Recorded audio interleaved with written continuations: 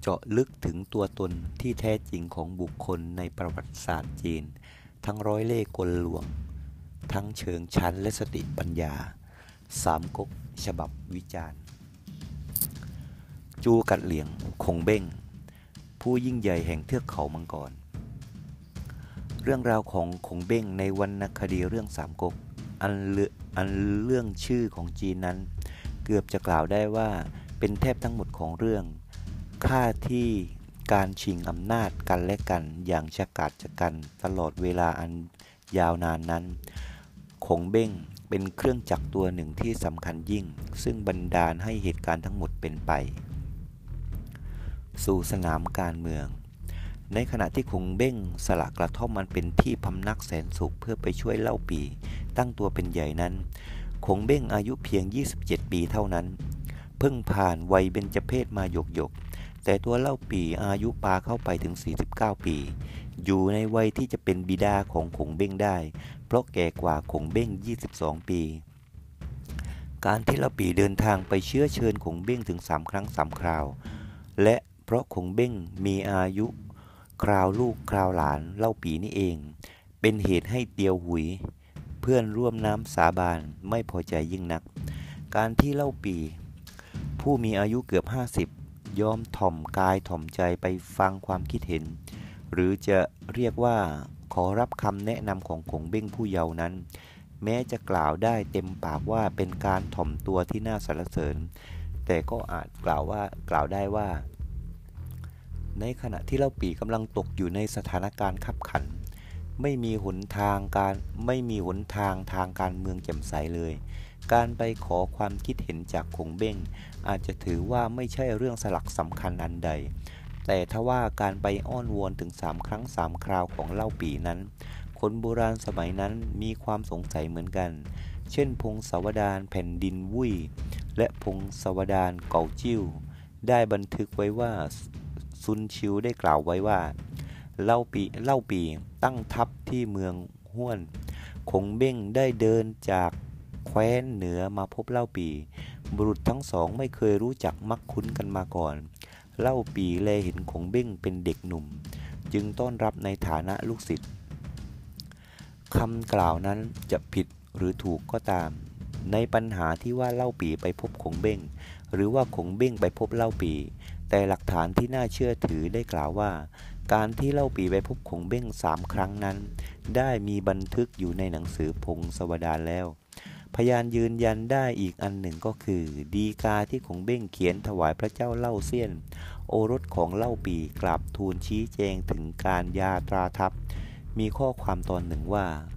เจ้าผู้ครองแคว้นองค์ก่อนมีพระกรุณาธิคุณล้นเกล้าต่อข้าพระพุทธเจ้าโดยไม่คิดว่าข้าพระพุทธเจ้าเป็นผู้น้อยด้วยศักดิ์ได้เสด็จไปพบข้าพระพุทธเจ้าณกระท่อมเชิงเขามังกรถึง3คราวข้อนี้เห็นจะพิสูจน์และยุติได้ว่าคงเบ้งไม่ได้เดินทางไปขอพบเล่าปี่เพื่อเป็นลูกศิษย์หรือเพื่อหางานทำก่อนเลยและอาจกล่าวได้ว่าคงเบ้งในขณะนั้นคงไม่ใช่เด็กหน้าอ่อนปราศจากแววแต่ต้องเป็นผู้มีบุคลิกลักษณะและเป็นคนที่มีความซื่อสัตย์ยิ่งกว่านั้นยังมีคนเมืองซัวตังซึ่งมีเผ่าพันธุ์สูงใหญ่ประกอบกับติดนิสัยเป็นผู้มีวาทะคมคายจากมณฑลโอปักดังนั้นเมื่อผู้ยิ่งใหญ่แห่งขุนเขามังกร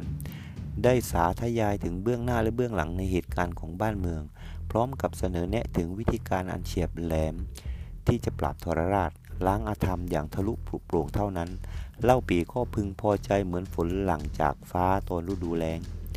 มีเรื่องราวที่เล่าลือกันไปอีกแง่หนึ่งก็คือว่าคงเบ้งจำศีลกินเจอยู่ที่เมืองลงตง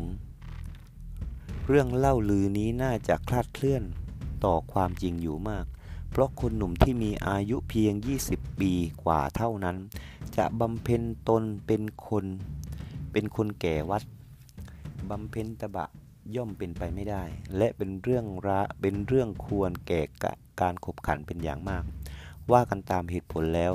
คงเบ้งคงไม่นอนท่องกลอนหรือร้องเพลงทุกๆวันอย่างสบายอารมณ์หรอกคงเบ้งต้องเป็นคนคงแก่เรียนชอบคิดชอบฝัน ในกระท่อมของเขาคงมีสัพพะตำราและแผนที่เป็นจำนวนมากเขาอาจร่างโครงการหรือแผนการทุกวัน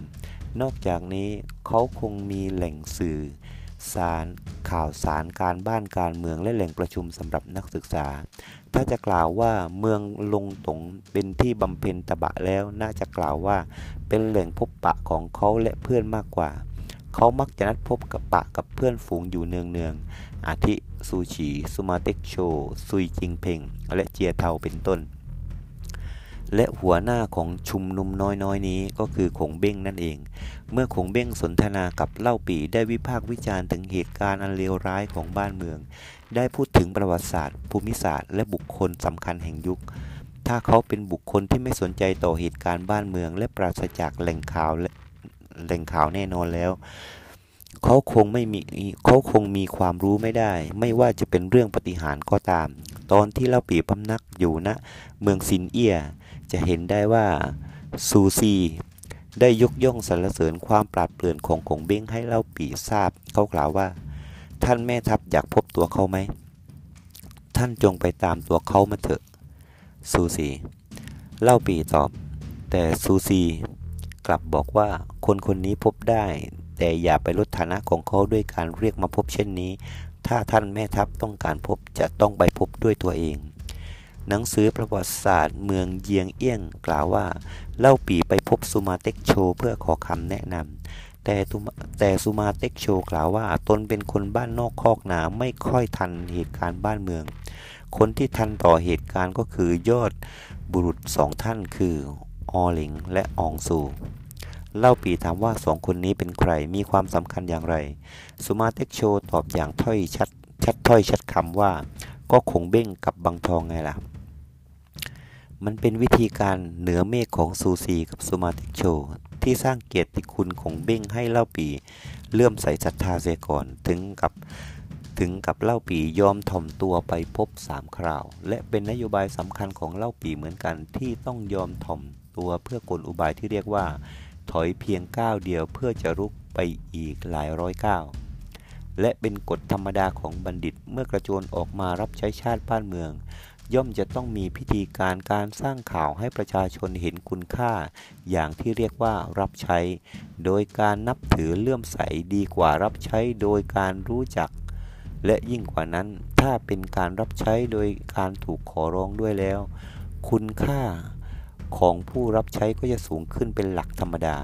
คงเบ้งเป็นมนุษย์พิเศษในด้านความเฉลียวฉลาดมองอะไรไม่พลาดคาดอะไรไม่ผิดคิดอะไรไม่เหลวเขาทำให้เล่าปี่ไปคอยพบถึง3 ครั้ง 3 คราจึงยอมพบเจรจาด้วยรอจังหวะการร้องขออันสวยงามจากเล่าปี่แล้วนั่นแหละจึงปลงใจด้วยคงเบ้งจึงมีความสำคัญและเด่นกว่าโซฉินและเตียเหลียงนับว่าเป็นความสำเร็จครั้งแรกของคงเบ้งในการก้าวออกมาสู่โลกของการสังคมและการเมืองอย่างแท้จริงเราตั้งให้คงเบ้งเป็นบัณฑิตและบัณฑิตผู้ปราดเปรื่องก็ไม่จำเป็นต้องเป็นนักการเมืองหรือหัวเสนาธิการเสมอไปถ้าจะเปรียบเทียบตามหลักปัจจุบันแล้วก็อาจเปรียบได้ว่าเสนาธิการทั้งการทหารทั้งการเมืองและการทหารนั้นจะต้องปฏิบัติงานในการเมืองและการทหารสำหรับคงเบ้งควรจะเรียกว่าเขาเป็นแม่พิมพ์หรือเป็นตัวอย่างของเสนาธิการใหญ่มากกว่าเมื่อแคว้นวุ้ยของโจโฉเสฉวนของเล่าปี่และกังตังของซุนกวนได้แบ่งแยกออกเป็น3 ก๊กแล้วสำหรับคงเบ้งเองมีแผนการสร้างอาณาจักรใหม่อย่างสวยงามอาจแบ่งออกเป็น3 ประการดังนี้ประการแรกคือนโยบายรักษาความสงบภายในและป้องกันอาณาจักรประการที่2คือปราบห้วนและต่อต้านโจโฉประการที่3เชื่อมสัมพันธไมตรีกับแคว้นกังตังนโยบายทั้ง3 หลักนี้นับเป็นนโยบายที่ดีมากโดยเฉพาะอย่างยิ่งนโยบายสร้างมิตรต่อประเทศเพื่อนบ้านคือกังตังในระหว่างที่เสฉวนกำลังก่อร่างสร้างตัวใหม่นั้นการสร้างมิตรไว้ย่อมจะเกิดประโยชน์ในด้านอื่นๆโดยเฉพาะอย่างยิ่งการเศรษฐกิจ เมืองเสฉวนเป็นเมืองที่มีพื้นที่อันอุดมสมบูรณ์และผลิตผลของพืชพันธุ์ธัญญาหารได้ผลดีและสามารถเลี้ยงตัวเองได้นอกจากนั้นอาณาเขตของเสฉวนก็เป็นชัยภูมิที่มั่นคงสามารถป้องกันประเทศและปราบศัตรูที่รุกรานได้การยึดชัยภูมิที่มีความสำคัญต่อการยึดและการสร้างนโยบายผูกมิตรระหว่างสร้างตัวนี้คงเบ้งเป็นมนุษย์ที่เล็งผลเลิศและมองการไกลอย่างยิ่งพูดถึงประสบนิกรของเมืองกังตังในขณะนั้นอยู่เหนือเมืองเล่าปีมากนักฉะนั้นเมื่อผลแห่งการช่วยเหลือจากนอกอาณาจักรก็ไม่ก่อศัตรูมากการเป็นพันธมิตรกับกังตังจึงเป็นนโยบายต่างประเทศที่ถูกต้องกับเหตุการณ์และเป็นนโยบายที่เป็นจริงและได้ผลด้วยนโยบายข้อ2ก็คือการรักษาเอกราชของอาณาจักรและรักษาความสงบภายในเพื่อเกิดความมั่นคงในประเทศโดยปฏิรูปการปกครองภายในให้เหมาะสมและเมื่อกำลังทหารเข้มแข็งงานขั้นต่อไปก็คือการออกศึกโดยเข้ายึดครองเมืองเอี้ยจิ๋วซึ่งประวัติศาสตร์ได้บันทึกไว้ว่าถนนหนทางสะพานตลอดจนบ่อน้ำต่างได้รับการทำนุบำรุงอย่างดีระบบการปกครองใหม่เป็นไปอย่างเข้มงวดกวดขันเพื่อให้ประชาชนพลเมืองมีความสงบสุขกำชับข้าราชการให้ปฏิบัติหน้าที่อย่างเที่ยงธรรม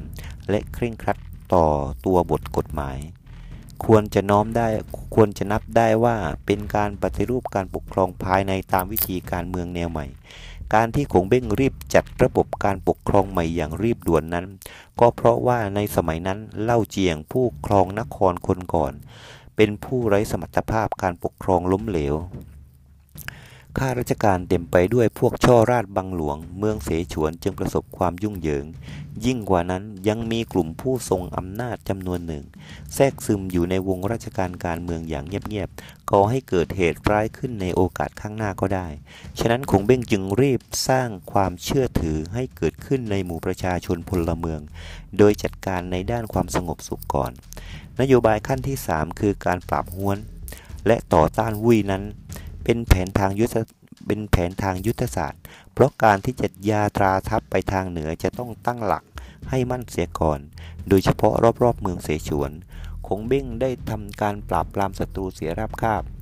การต้องกำราบปราบปรามนี้ย่อมเป็นความจำเป็นอย่างยิ่งในการปกครองและการยุทธเพื่อให้สิ้นกังวลมีเวลาสำหรับไปเผชิญหน้ากับเหตุการณ์สำคัญโดยไม่ต้องพะวงหน้าพะวงหลังและเป็นที่น่าเสียดายว่าแผนการนี้แม้จะปราบปรามอริราชศัตรูรอบๆนครเสฉวนเป็นผลสำเร็จแต่ก็ได้พบกับความพ่ายแพ้สงครามแก่โจโฉการปราชัยครั้งนี้ไม่เกี่ยวกับนโยบายของคงเบ้งเพราะนโยบายของคงเบ้งนั้นถูกต้องโดยเฉพาะในด้านการทหารแต่เป็นความผิดพลาดเนื่องมาจากเหตุใดเรามาศึกษากันต่อไปความผิดพลาดอาจเป็นเพราะการจัดการในด้านขนส่งไม่รอบคอบการติดต่อเรื่องเสบียงอาหารไม่ได้ผลทำให้แผนยุทธศาสตร์ประสบความล้มเหลวซึ่งพอจะสรุปได้ว่าคงเบ้งได้กระทำการยุทธกับโจโฉไม่ต่ำกว่า6ครั้งแต่ละครั้งต้องล่าถอยกลับเพราะขาดเสบียงการล้อมเมืองตั้งเชิง6ปีก็ดีล้อมเขาอีซัวถึง9ปีก็ดีต้องพ่ายแพ้เพราะเหตุผลดังกล่าวความบกพร่องในเรื่องนี้จึงย่อมเป็นการกระทบกระเทือนขวัญของไพร่พลเป็นธรรมดาปฏิกิริยาของทหารซึ่งได้รับความอดอยากตามบันทึกสีมุมเมืองของกวยซงกล่าวว่าได้เกิดกบฏขึ้นในกองทัพของคงเบ้งหลายคราวแม้ว่าคงเบ้งจะสามารถผลิตวัวไม้ม้าเหล็กมาเป็นยานพาหนะก็ตามแต่ก็ไม่ค่อยได้ผลตามความมุ่งหมาย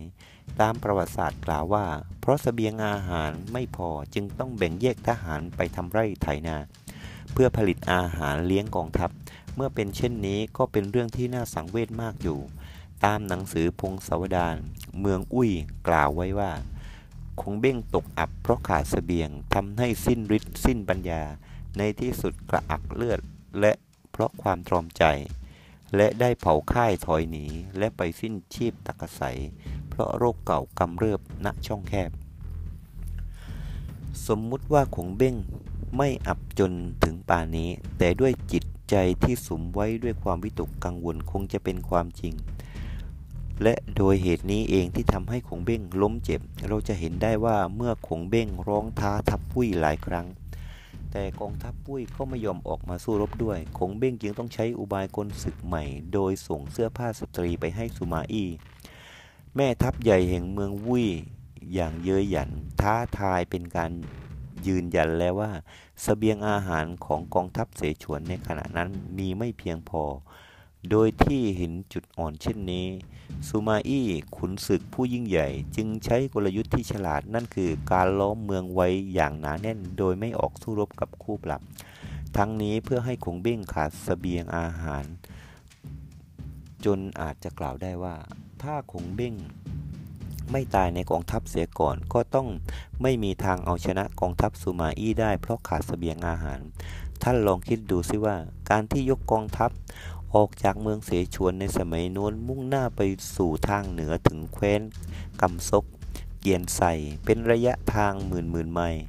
ไม่มีรถยนต์หรือเครื่องบินสำหรับขนส่งการสื่อสารและการขนส่งทุกอย่างของกองทัพบกจึงเป็นปัญหาที่แก้ไขได้ยากที่สุดแต่เพราะสติปัญญาเฉียบแหลมของขงเบ้งเขาสามารถใช้นายทัพนายกองทุกหน่วยได้ถูกหลัก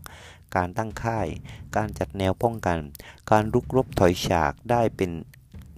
ไปได้อย่างถูกต้องครบถ้วนขบวนของพิชัยสงครามทุกประการเป็นที่น่าเสียดายอยู่อย่างเดียวคือไม่สามารถจะอำนวยความสะดวกและความสัมพันธ์ในการขนส่งเสบียงให้ของทัพขงเบ้งได้บันทึกไว้ในหนังสือยุทธการที่ 9มีข้อความตอนหนึ่งกล่าวว่าจนเพราะคมนาคมไกลหิวเพราะคมนาคมไกลแต่เขาก็ไม่สามารถขจัดปัญหาการลำเลียงสื่อสารได้จริงๆตามคำโบราณได้กล่าวไว้ว่ากองทัพยังไม่ทันเคลื่อนเสบียงได้เดินทางไปก่อนแล้วกองทัพยังไม่ทันเคลื่อนเสบียงได้เดินทางไปก่อนแล้วซึ่งมีความหมายว่าการเดินทัพในสมัยโน้นหรือสมัยนี้ก็ตามเสบียงอาหารเป็นเครื่องตัดสินความแพ้ชนะของกองทัพนโยบายปราบวุ้ยของขงเบ้งล้มเหลวเพราะเหตุผลดังกล่าวจนเป็นเหตุให้สิ้นชีพเสียก่อนจะประสบชัยชนะในสงครามครั้งหนึ่งนักวิพากษ์วิจารณ์ชื่อดังตังซิ่วได้วิจารณ์ว่าขงเบ้งเป็นบุคคลที่มีความสามารถปราดเปรื่องในการปกครองประชาชนมีความฉลาดหลักแหลมในกระบวนยุทธแม้จะมีนายทัพนายกองฝีมือดีสามารถต้านทานศึกได้โดยไม่คำนึงว่ากำลังน้อยกว่ากันแต่นั่นแหละก็ไม่สามารถจะเอาชนะข้าศึกได้ในที่สุดเตียวเงียมมหาอมาตย์เอกผู้หนึ่งกล่าวว่าท่านมหาอมาตย์นายกขงเบ้งมีสติปัญญาความรู้ดีในการปกครองประเทศแต่ในด้านสงครามตกอยู่ในสภาพที่โดดเดี่ยวเปลี่ยวเปล่ากอบกับทั้งไพร่พลก็มีไม่เกิน 50,000 ทางที่ดีน่าจะใช้สำหรับป้องกันประ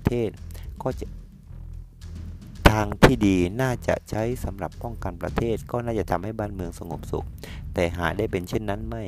กลับมุ่งแต่การศึกสงครามเรื่อยไปและก็ไม่สามารถเอาชนะ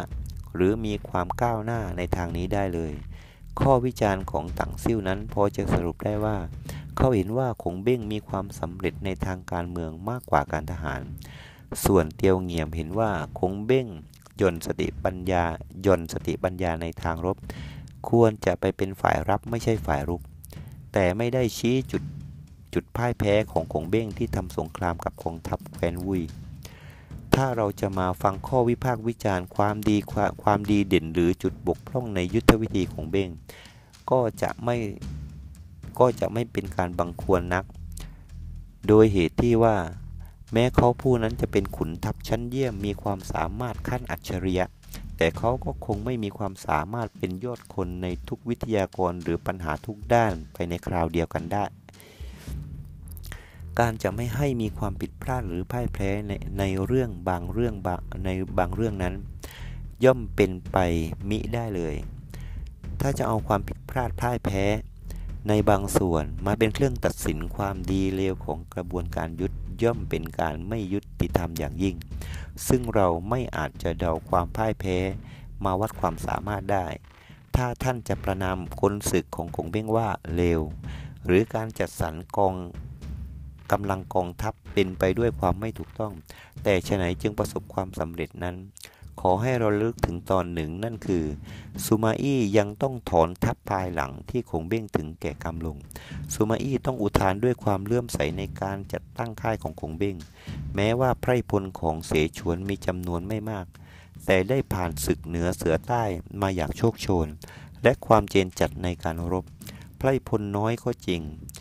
แต่กองทัพที่เข้มแข็งถ้าไม่ใช้วิธีการอันเด่นดีของนักการทหารแล้วก็ไม่อาจจัดสรรได้เลยในสามก๊กบอกว่าไพร่พลของเสฉวนน้อยเมื่อได้ออกศึกหลายครั้งหลายคราวล้มตายก็มากดังนั้นการรบบนถนนในหมู่บ้านแห่งหนึ่งของคงเบ้งกับข้าศึกคงเบ้งต้องอพยพครอบครัวของทหารจำนวนพันๆออกจากอำเภอทางตอนใต้ไปสู่เมืองเสฉวนเพื่อเป็นกลอุบายในการลวงตาข้าศึกฉะนั้นเราไม่อาจที่จะลงความเห็นอย่างเด็ดขาดว่าคงเบ้งเป็นนักการเมือง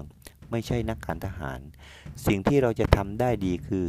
ชี้สาเหตุความปราชัยของคงเบ้งว่าอยู่ตรงไหนความปราชัยในการปราบเมืองวุ้ยนั้นมีเหตุผลอันหนึ่งก็คือการเชื่อมสัมพันธไมตรีกับเมืองกังตัง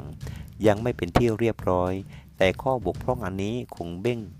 จะไม่ต้องรับผิดชอบเลยเพราะความวู่วามของเล่าปี่เป็นเหตุให้มีอันเป็นไปเช่นนั้นโดยเฉพาะเมื่อกวนอูได้รบชนะกองทัพของโจยิน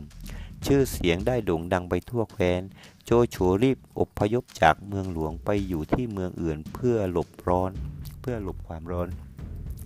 ในขณะที่กวนอูกำลังกระหยิ่มใจจนกลายเป็นความเย่อหยิ่งลืมตัวซุนกวนได้ส่งทูตสันติมาขอบุตรสาวซุนกวนให้แก่บุตรชายกวนอูแทนที่จะปฏิเสธอย่างนุ่มนวลกลับประณามเหยียดหยามทูตของซุนกวนโกรธมากและได้ประกาศเป็นศัตรูอันนี้เองจึงเป็นโอกาสของโจโฉจอมทัพเมืองวุ้ยตามประวัติศาสตร์ได้บันทึกว่า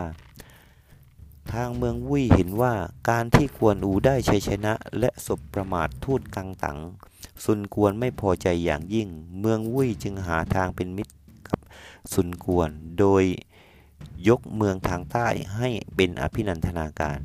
ในที่สุดเมื่อซุนกวนไม่พอใจในความเย่อหยิ่งของกวนอูประกอบความโลภต่อลาภอามิสซึ่งเมืองวุ้ยส่งให้ซุนกวนก็สั่งยึดเมืองกังเหลงกวนอูต้องพ่ายแพ้เสียชีวิตแต่การตายของกวนอูไม่สำคัญเท่ากับสัมพันธ์ไมตรีระหว่างเสฉวนกับกังตังต้องขาดสะบั้นลงไปด้วยนับว่ากวนอูผู้ซื่อสัตย์และเป็นขุนศึกผู้ไม่มีเล่ห์เหลี่ยมมีความผิดพลาดอยู่ไม่น้อยและก็หาได้ยุติแต่เพียงเท่านี้ไม่เล่าปี่ได้ประกาศตัดสัมพันธ์ไมตรียกทัพเข้าตีฝ่ายกังตังแต่ก็ต้องพ่ายแพ้อีกเป็นซ้ำสองเหลียงฉีเช่านักประพันธ์นามของจีนได้เปรียบเทียบความสำคัญของคงเบ้งเทียบเท่ากับคาวัวผู้รวบรวมประเทศอิตาลีให้เป็นอันเดียวกันและว่าการที่เสฉวนไม่สามารถจะแผ่อิทธิพลไปทั่วประเทศจีนได้ไม่ใช่ความผิดของเบ้งหากเป็นความผิดของเล่าปี่คงเบ้งมีนโยบายดำรงสัมพันธ์ไมตรีกับซุนกวนแต่เล่าปี่ไม่เห็นด้วยเพราะถือทิฏฐิและความเห็นของตนเป็นใหญ่จนกระทั่งประสบความปราชัย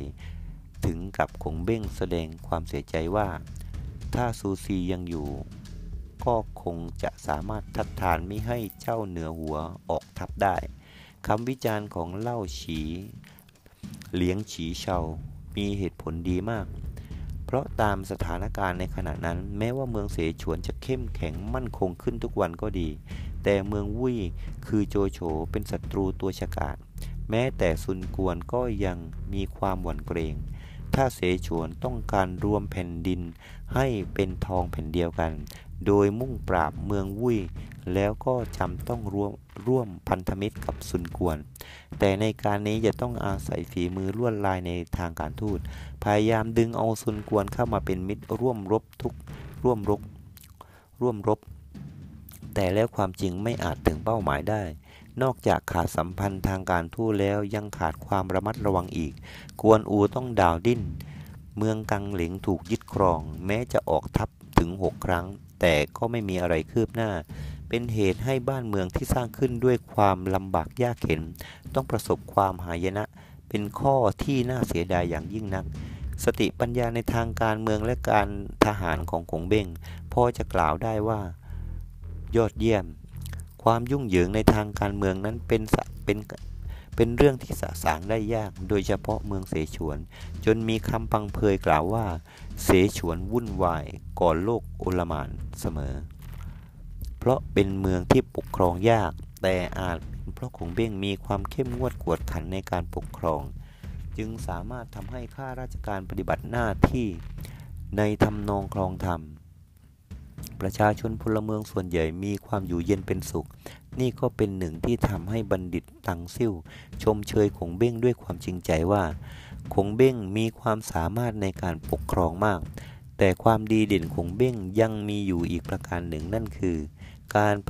ารปฏิสันถานกับบุคคลทั่วไปคงเบ้งมีความสามารถเป็นพิเศษในการนี้อย่างยิ่งไม่มีอย่างหนึ่งไม่มีสอง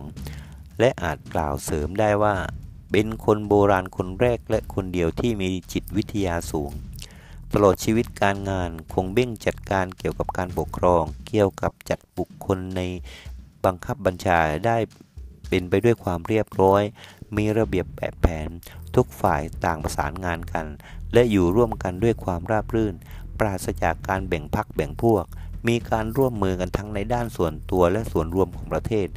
ทั้งนี้ย่อมเกิดจากวิธีการผูกมิตรผูกใจคนของคงเบ้งแม้ว่าก้าวแรกที่คงเบ้งจะกระโจนออกมาสู่สนามการเมืองเมื่ออายุน้อยด้อยสักในขณะที่เล่าปี่ไปรอพบถึง3 ครั้งจนขุนศึกเดียวหุยกวนอูน้องร่วมสาบานที่ติดสอยห้อยตามเล่าปี่ไม่ช้านานมีความไม่พอใจก็ตามแต่เมื่อคงเบ้งได้รับหน้าที่ในทางการเมืองและการทหารแล้วกวนอูเตียวหุยก็ยินยอมรับคำสั่งอยู่ใต้บังคับบัญชาของเขาเป็นอย่างดีเหตุใดจึงง่ายดายเช่นนั้นเราขอยกตัวอย่างดังต่อไปนี้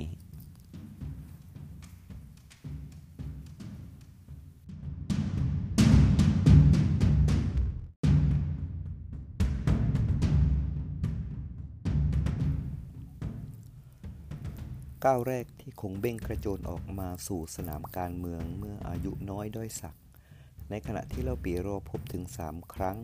จนขุนศึกเตียวหุยกวนอูน้องร่วมสาบานซึ่งติดสอยห้อยตามเล่าปี่มาช้านานมีความไม่พอใจก็ตามแต่เมื่อคงเบ้ง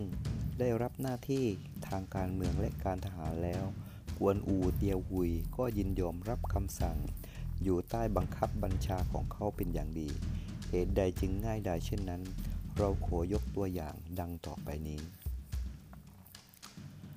เมื่อม้าเฉียวขุนศึกชื่อดังไปทั่วแคว้นได้เข้ามาสวามิภักดิ์กวนอูได้มีหนังสือถามคงเบ้งว่าม้าเฉียวผู้นี้มีความดีเด่นเปรียบเทียบกับใครได้การที่กวนอูตั้งกระทู้ถามก็เพราะในขณะ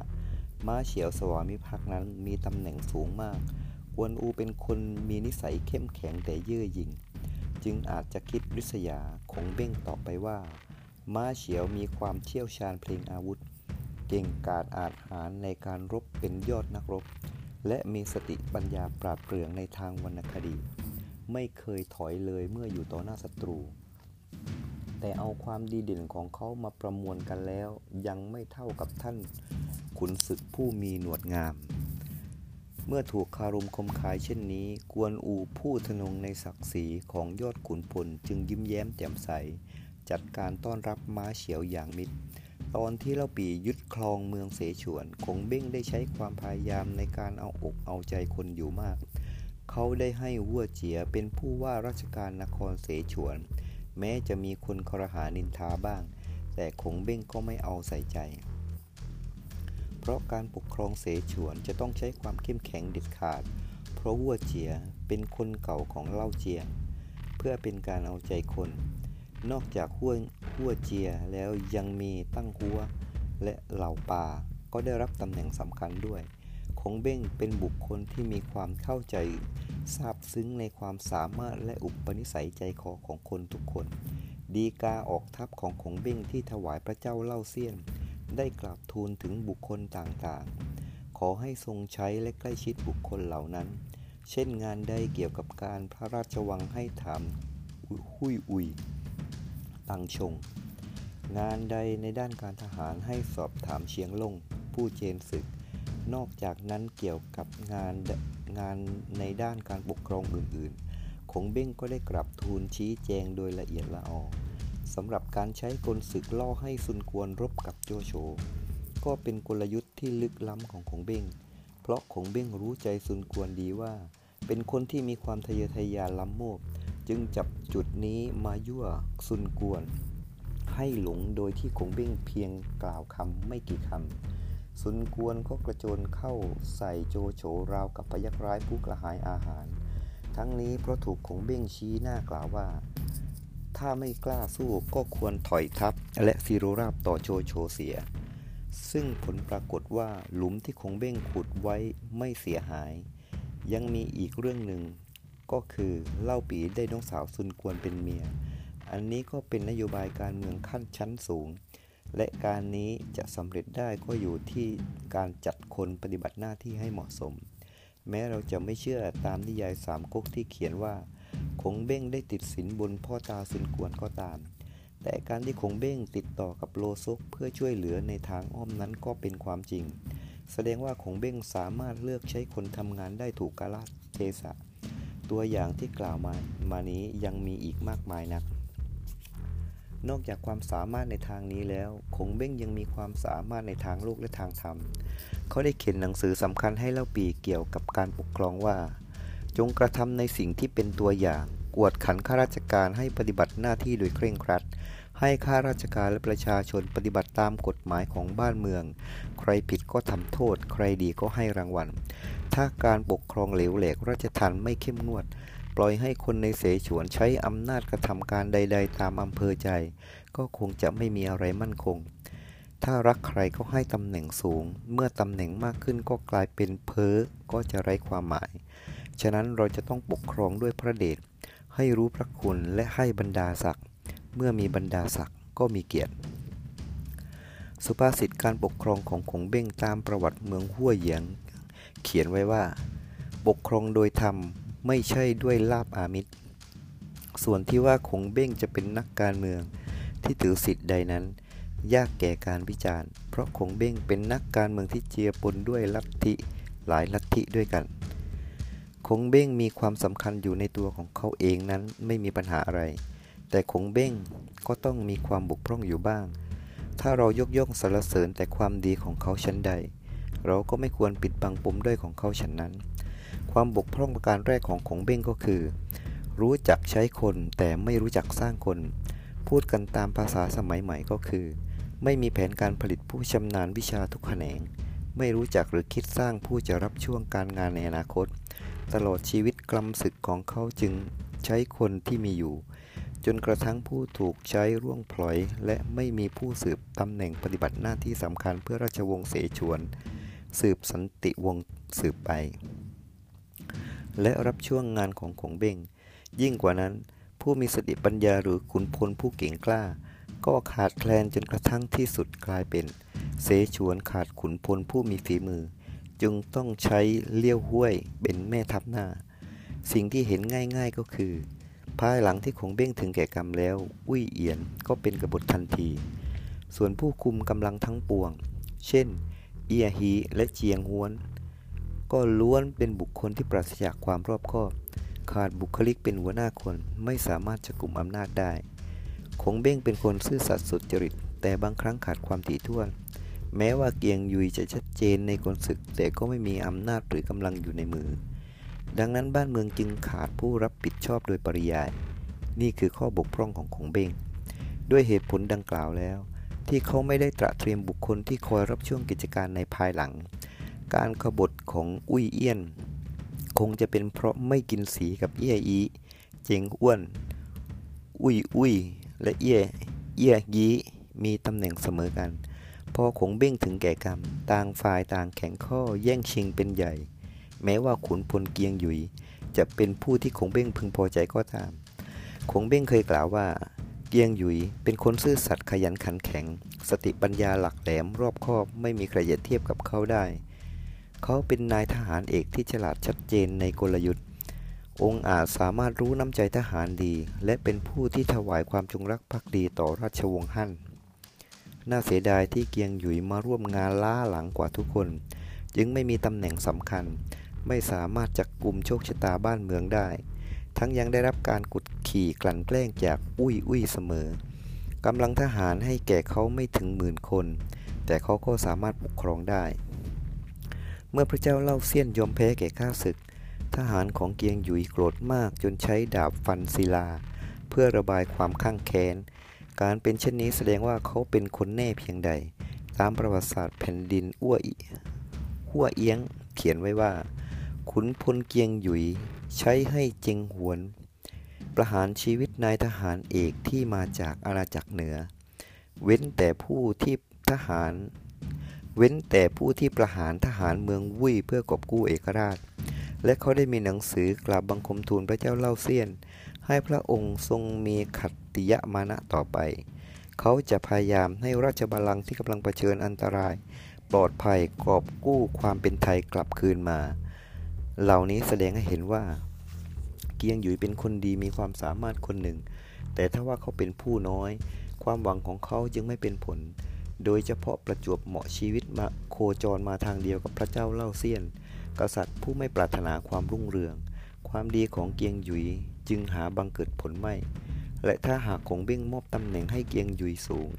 หรือมีพินัยกรรมระบุให้เกียงหยุยเป็นผู้สืบแทนตำแหน่งแล้วเหตุการณ์ก็อาจจะเปลี่ยนโฉมหน้าไปตามทางอื่นได้เหมือนกันข้อบกพร่องของขงเบ้งอีกประการหนึ่งก็คือแม้จะมีความรอบคอบฉลาดปราดเปรื่องแต่ก็เป็นคนที่เชื่อมั่นตัวเองมากเกินไปข้อนี้จะเห็นได้ในตอนที่ขงเบ้งตรวจสอบสารบบบัญชีผู้นิยมของขงเบ้งอาจจะสุดีเขาว่าเป็นคนขยันขันแข็งเรื่องมีอยู่ว่าในสมัยนั้นผู้ว่าราชการเสฉวนคือเอียจูเจ้าได้คัดค้านว่าหลักแห่งการปกครองที่มั่นคงจะต้องไม่มีการก้าวก่ายซึ่งกันและกันระหว่างผู้บังคับบัญชากับผู้อยู่ใต้บังคับบัญชา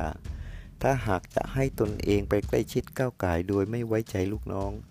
นอกจากเป็นการทรมานจิตใจไร้ประโยชน์แล้วยังจะไม่เกิดผลสำเร็จในกิจการทั่วไปด้วย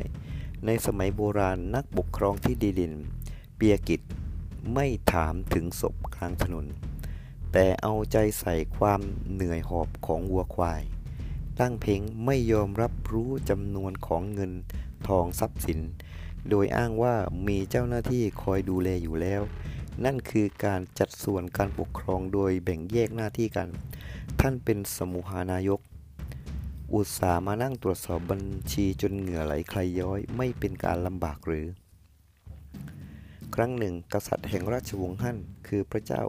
ฮั่นบุนเต้ได้ตรัสถามจิวปวดเสนาบดีใหญ่เกี่ยวกับจำนวนผู้ประกอบอาชญากรรม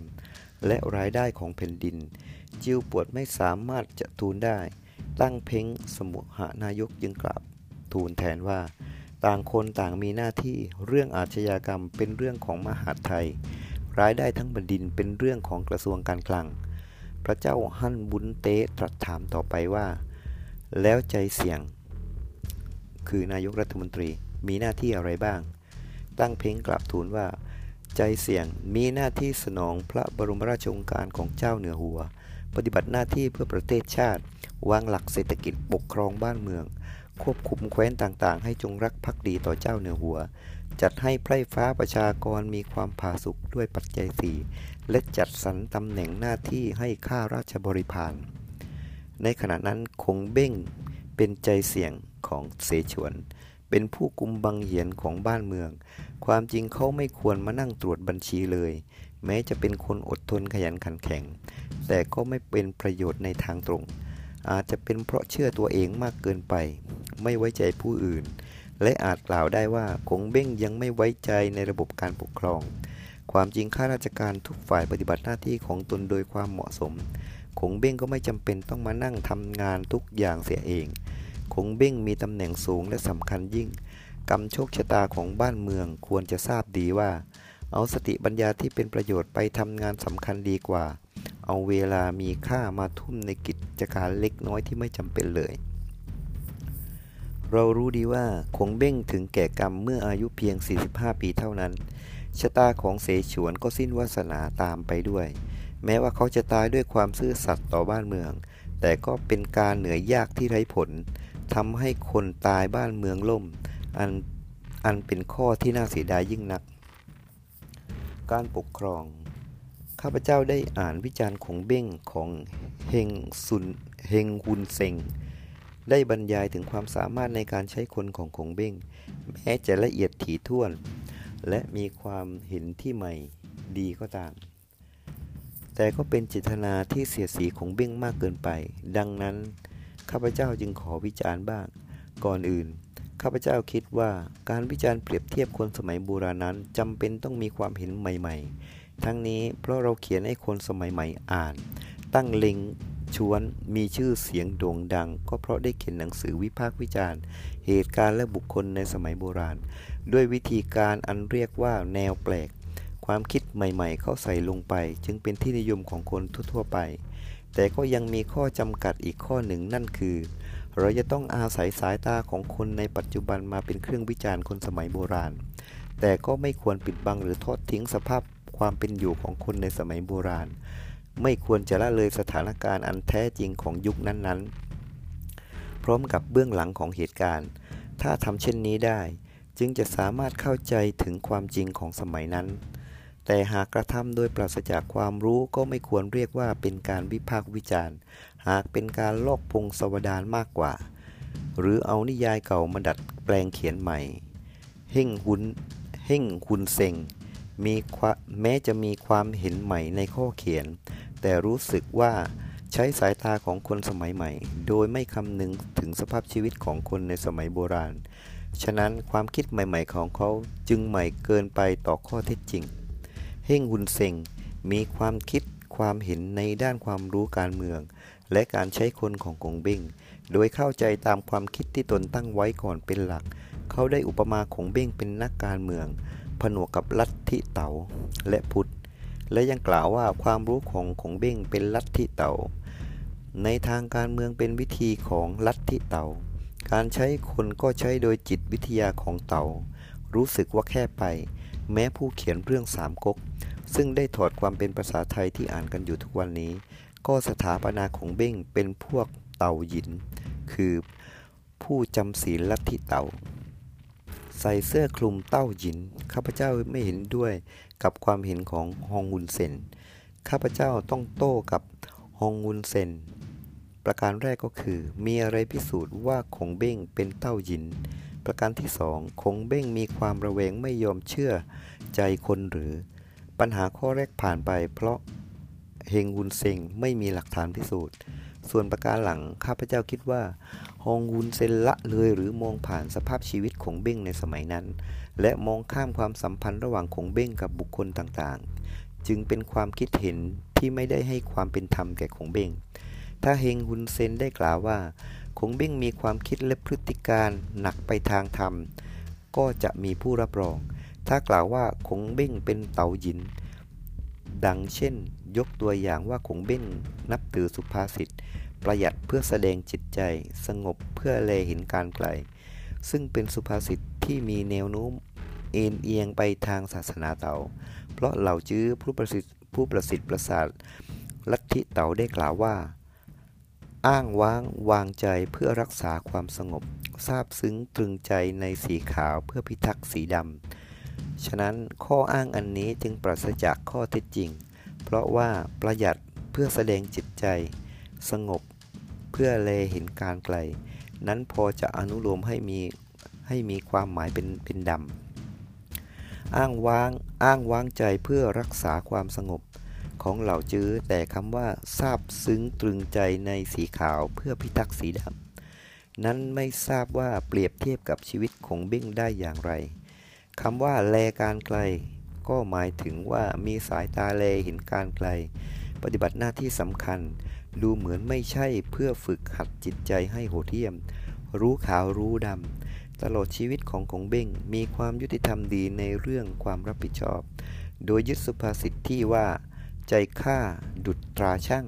ไม่ยอมหนักหรือเบาแก่ผู้ใดและไม่เคยมีตัวอย่างเกี่ยวกับรู้ขาวพิทักษ์ดำเลยยิ่งกว่านั้นสุภาษิตข้างต้นก็เป็นสุภาษิตสอนบุตรของเขาเพราะกงเบ้งต้องการให้บุตรชายของเขาตั้งจิตสงบตั้งอกตั้งใจเรียนหนังสือทั้งยังมีคำสอนต่อท้ายอีกคำหนึ่งว่าอารมณ์เหี้ยมเกรียมนิสัยดุดันย่อมไม่สามารถจะบริหารงานและไม่สามารถบังคับจิตใจได้จะเห็นได้ว่าสงบนั้นเป็นคำตรงกันข้ามกับดุดันถ้าจะกล่าวว่าสุภาษิตนั้นเป็นศัตรูของศาสนาเต๋าสู้บอกว่าเป็นสุภาษิตสอนคฤหัสถ์จะดีกว่าเพราะสุภาษิตธรรมดาของจีนมีคำว่ารู้จักหยุดแล้วก็นิ่งได้เมื่อนิ่งได้ก็จะสงบเมื่อสงบแล้วก็จะตรองเมื่อตรองแล้วก็จะสุขเมื่อสุขแล้วก็ได้รับสิ่งที่ปรารถนาคำว่าวางใจของเหม่งจื้อนักปราชญ์สมัยโบราณก็มีเจตนาสอนคนให้สงบเสงี่ยมเจียมตัวดังนั้นสุภาษิตจึงกล่าวเป็นคำสอนธรรมดาทำไมนำไปเทียบกับศาสนาเต๋าโดยข้อเท็จจริงแล้วการประหยัดสงบเสงี่ยมนั้นบุคคลมีความรักชาติช่วยชาติโดยปราศจากความโลภในประโยชน์ส่วนตัวย่อมมีพฤติการเช่นนี้ดังเช่นจังจื้อนักปราชญ์จีนสมัยโบราณซึ่งมีการพิจารณาตัวเองทุกๆ3 วันถ้าไม่สงบจิตใจแล้วก็ไม่สามารถจะพิสูจน์ความผิดพลาดของตัวเองบังคับตัวเองคงจื้อได้กล่าวว่าลาภยศดุจเมฆลอยผ่านในความรู้สึกของข้าเท่านั้นคงเบ้งได้ประกาศออกมาอย่างกึกก้องว่าโจรกับราชวงศ์ฮั่นจะอยู่ร่วมกันไม่ได้โดยไม่นิ่งนอนใจเขาเป็นคนสนับสนุนกอบกู้ราชบัลลังก์โดยมีความประสงค์ปราบกลิยุคเป็นความหมายแห่งความจงรักภักดีของเขาดังนั้นมหาบัณฑิตพวยสงกล่าวสดุดีว่าเขาเป็นคนซื่อสัตย์ต่อองค์พระมหากษัตริย์โดยแบกภาระฟื้นฟูประเทศไว้อย่างหนักหน่วงนี่คือสัญลักษณ์อันแท้จริงของเขาสุภาษิตอันโบราณกล่าวว่าเพราะจนหลอกจึงต้องรักนวลสงวนตัวหากมีบุญวาสนาก็จะได้ไม่หาความสุขมาสู่ปิตุภูมิการเก็บตัวหรือการออกมาสู่สังคมของคงเบ้งก็คงมีความหมายทำนองนี้เราจะเว้นกล่าวเสียไม่ได้ในฎีกาออกทัพฉบับหลังของคงเบ้งที่กล่าวว่าข้าพระพุทธเจ้าขอบริหารราชการด้วยความซื่อสัตย์ตราบจนชีวิตจะหาไม่แต่ความมุ่งหมายในกิจการบ้านเมืองของเขาเช่นการควบคุมสถานการณ์จนบ้านเมืองคืนสู่ปกติเป็นงานหนักที่ตรากตรำที่สุดในชีวิตโดยสัญชาตญาณของเขาได้บอกว่าชีวิตหาไม่แล้วเท่านั้นเองจึงหยุดตรากตรำได้ก่อนที่พระเจ้าเล่าปี่จะสิ้นพระชนม์พระองค์ได้ทรงตรัสถามว่าหากได้คนดีมีฝีมือท่านควรจะตัดสินเลือกสรรตามความพอใจเถิดแต่คงเบ้งหลั่งน้ำตากราบทูลว่าข้าพระพุทธเจ้าจะขอถวายความจงรักภักดีโดยสุดความสามารถจนกระทั่งชีวิตจะหาไม่หากคงเบ้งมีจิตใจเป็นอย่างอื่นไม่เชื่อถือกฎทางโลกมากเกินไปแล้วเขาก็คงมีโอกาสทำอะไรได้ทุกอย่างโดยไม่ต้องวิตกกังวลในด้านการเมืองของคงเบ้งเราไม่ควรจะมองดูความเคร่งครัดของเขาแต่ประการเดียวเราควรมองดูความยุติธรรมและความเสมอภาคของเขาบ้างเขาเป็นคนที่มีความเอาใจใส่ในทุกสุขของประชาชนโดยสร้างเกียรติคุณความเชื่อถือให้เกิดขึ้นเพื่อเป็นเครื่องมือในการทำนุบำรุงบ้านเมืองจนกระทั่งบ้านเมืองอยู่ในความสงบดังมีข้อเท็จจริงที่จารึกอยู่ในปราสาทว่าพืชพันธุ์ธัญญาหารอุดมสมบูรณ์ข้าวในนาเขียวชอุ่มข้าวเต็มยุ้งฉางอาวุธคมการเงินและเศรษฐกิจก้าวหน้ามั่นคงโจรผู้ร้ายราบคาบไม่มีคดีอาญาและแย่งชิงทรัพย์สินตกกลางถนนหนทางก็ไม่มีคนเก็บยามนอนไม่ต้องปิดประตูบ้านและผู้มีอิทธิพลไม่รังแกผู้น้อยการที่คงเบ้งใช้ความเฉียบขาดในการปกครองเมืองเสฉวนเป็นเพราะความจำเป็นของสถานการณ์เขาได้ประกาศว่าถ้าไม่เข้มงวดกวดขันแล้วการปกครองก็เสียดังเช่นคงจื้อได้สั่งสอนไว้ว่า กินอิ่มนอนหลับกำลังพร้อมสับจะเป็นที่เชื่อถือของประชาชนคงเบ้งได้ให้อธิบายแก่ฮั่วเจียว่าการบริหารงานโดยปราศจากเสียซึ่งคุณธรรมเป็นหลักจะไม่บังเกิดความศักดิ์สิทธิ์ในการปกครองบังคับบัญชาการปล่อยให้แผ่นดินเสฉวนลุกเป็นไฟขาดที่พึ่งพวกอันธพาลระบาดข้าราชการขาดความจงรักภักดีบ้านเมืองก็คงจะประสบความล่มจมดังนั้นการใช้ความเด็ดขาดจึงเป็นความจำเป็นอย่างหลีกเลี่ยงมิได้อุดมคติของคงเบ้งในการบริหารประเทศก็คือปกครองด้วยคุณธรรมไม่ใช่ลาภอามิตรและเด็ดขาดเพื่อความผาสุกของประชาชนเหล่านี้เป็นข้อพิสูจน์ได้ว่าแม้จะใช้ความเด็ดขาดแต่ก็แทรกไว้ด้วยคุณธรรมและควรจะกล่าวได้ว่าอุดมการณ์ที่แท้จริงของเขาคือรักใคร่เอาใจใส่ต่อความทุกข์สุขของปวงประชาชนและบริหารประเทศด้วยมือและจิตใจอันสะอาดฉะนั้นการทำนุบำรุงบ้านเมืองของคงเบ้งจึงเป็นไปด้วยหลักการอันสวยงามและปรากฏผลแก่ส่วนรวมอาทิเช่นการคมนาคมการสุขาภิบาลตลอดจนกิจการอันเป็นสาธารณูปโภคประชาชนต่างอยู่ดีกินดีด้วยปัจจัยสี่ครั้งหนึ่งคงเบ้งออกทัพเดินผ่านหัวเมืองต่างๆเช่นลงไซหนำอันเทียนจุยประชาชนต่างพากันออกมาต้อนรับด้วยความชื่นชมยินดีเมื่อมีตอนถอยทัพประชาชนตามหัวเมืองดังกล่าวก็ติดตามมาด้วยมากมายคงเบ้งได้กล่าวว่าประชาชนใต้ฟ้าเมืองจีนนี้ย่อมเป็นจีนทั้งสิ้นเสียดายที่กำลังของประเทศยังไม่มั่นคงเป็นเหตุให้ไพร่ฟ้าประชาชนพลอยได้รับเคราะห์กรรมจากสัตว์ป่าและใครคนใดคนหนึ่งก็ตามที่ได้รับเคราะห์กรรมข้าพเจ้าขอรับผิดแต่ผู้เดียวเขาเกรงประชาชนพลอยรับบาปนี่แสดงว่าเขามีความเมตตาปราณีและในรจนานิพนธ์ของเขา16 เล่มก็ได้แสดงถึงคุณธรรมในข้อนี้คงเบ้งเป็นคนที่นิยมในลัทธิหรือศาสนาใดคงเบ้งเป็นนักการเมืองอุดมคติทางการเมืองของเขาคือการสามารถควบคุมสถานการณ์อันแท้จริงได้ในท่ามกลางความโอลเวงทรงต้งป๋อโซต้งปอกวีเอกของจีนสมัยซองได้วิจารณ์ไว้ว่าคงเบ้งประกาศก้องว่ามีความเมตตากรุณาซื่อสัตย์แต่ทำการแย่งชิงราชสมบัติของเล่าเจียงอาจกล่าวได้ว่าเป็นความเมตตาที่ฉาบฉวยไว้ด้วยความลวงเพื่อปล้นราชบัลลังก์ดังนั้นจึงไม่ประสบความสำเร็จในภายหลังข้าพเจ้าคิดว่ากวีเอกผู้นี้ไม่เข้าใจพอในธาตุแท้ของคงเบ้งเพราะสติปัญญาในทางการเมืองการปกครองและปรัชญาของคงเบ้งนั้นมีเข้าเหมือนลัทธินานานิยมกล่าวคือไม่เฉพาะเจาะจงในลัทธิใดลัทธิหนึ่งเพราะฉะนั้นเขาจึงเป็นบุคคลที่มีพหูสูตรรอบรู้สีทุกอย่างหลักการปกครองของเขาจึงอาศัยข้อเท็จจริงมากกว่าข้าพเจ้าเคยกล่าวไว้ว่าคงเบ้งรู้จักใช้คนแต่ไม่รู้จักสร้างคนฮงฮุนเซงกล่าวหาว่าคงเบ้งมีนิสัยระแวงสงสัยและไม่นับถือความคิดเห็นของผู้อื่นผู้ที่ร้ายก็คือไม่มีใจสปอร์ตพอข้อนี้ข้าพเจ้าเห็นว่าออกจะเป็นการประณามมากเกินไปอาจเป็นเพราะเขาต่อเรื่องภูมิศาสตร์สถานการณ์และความสัมพันธ์ของคนสมัยนั้นหรือเป็นความคิดที่เห็นแก่ตัวมากเกินไปแม้ว่าเฮงฮุนเซงจะยกตัวอย่างมาอ้างมากมายแต่ก็อาจเป็นการเดาสุ่มโดยปราศจากข้อเท็จจริงเพราะสมัยสามก๊กกับสมัยปัจจุบันนี้ฐานะห่างไกลกันมากสภาพความจริงในสมัยนั้นจะรู้แจ้งเห็นจริงไม่ได้เลยถ้าจะพิสูจน์ตามหนังสือประวัติศาสตร์เขียนไว้โดยมากก็ไม่มีข้อเท็จจริงที่พ้องต้องกันหากอ่านตามบรรทัดตามประวัติศาสตร์ที่เขียนไว้ในแง่ว่าคงเบ้งผลิตคนไม่พอใช้ก็เป็นความจริงแต่ไม่เห็นด้วยกับข้อกล่าวหาที่ว่าคงเบ้งชอบระแวงสงสัยและไม่ไว้ใจคนมันจะเข้าทำนองสุภาษิตจีนโบราณที่ว่าเอาใจของคนต่ำมาวัดใจของสุภาพบุรุษความจริงเสฉวนกังตังและวุ้ยสามก๊กในสมัยนั้นถ้ากล่าวกันตามภูมิศาสตร์แล้วเสฉวนเป็นเมืองที่มีพื้นที่น้อยจึงเป็นธรรมดาอยู่เองคนดีมีฝีมือจึงน้อยกว่าเมืองกังตังและเมืองวุ้ยเปรียบได้ดังเช่นประเทศโรมาเนียและเชโกสโลวาเกีย ในสมัยนี้ย่อมจะมีคนดีมีฝีมือเช่นประธานาธิบดีรูสเวลต์แห่งสหรัฐอเมริกาหรือเช่น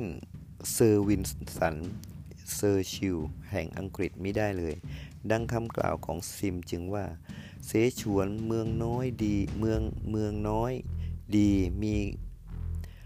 เสฉวนเมืองน้อยดีมีคนเสฉวนเมืองน้อยดีมีคนฝีมือด้อยกว่าเมืองใหญ่และคงเบ้งก็ไม่สามารถเสริมสร้างคนให้มีความรู้เพิ่มขึ้น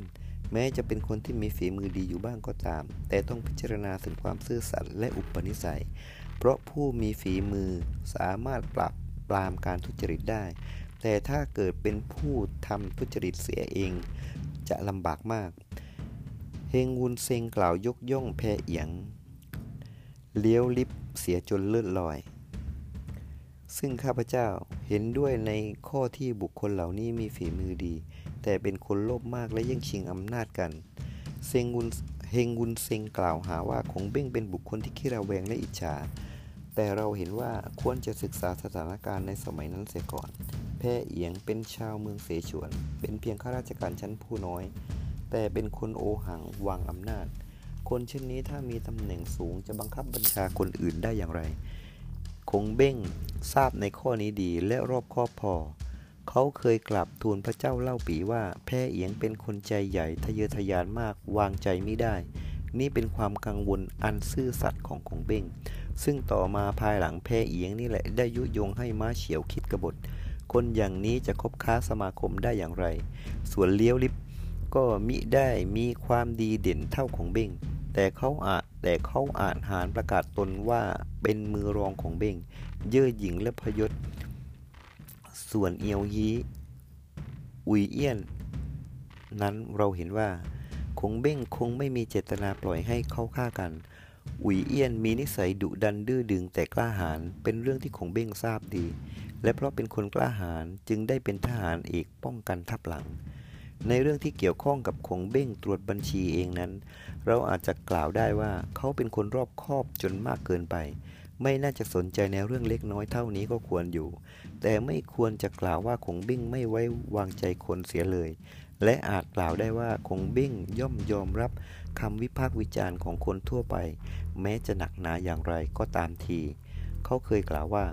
ข้าพเจ้านิยมคนที่พูดคัดค้านการกระทำของข้าพเจ้าอย่างเปิดเผยเพราะข้าพเจ้าใจกว้างพอ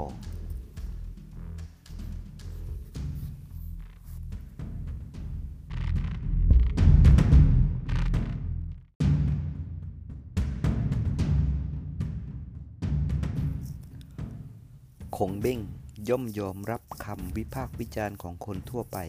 แม้จะหนักหนาอย่างไรก็ตามทีเขาเคยกล่าวว่าข้าพเจ้านิยมคนที่พูดคัดค้านการกระทำของข้าพเจ้าอย่างเปิดเผยเพราะข้าพเจ้าใจกว้างพอในด้านวิธีการปกครองและอ่านคนมีตัวอย่างที่พอจะยกมากล่าวได้ว่า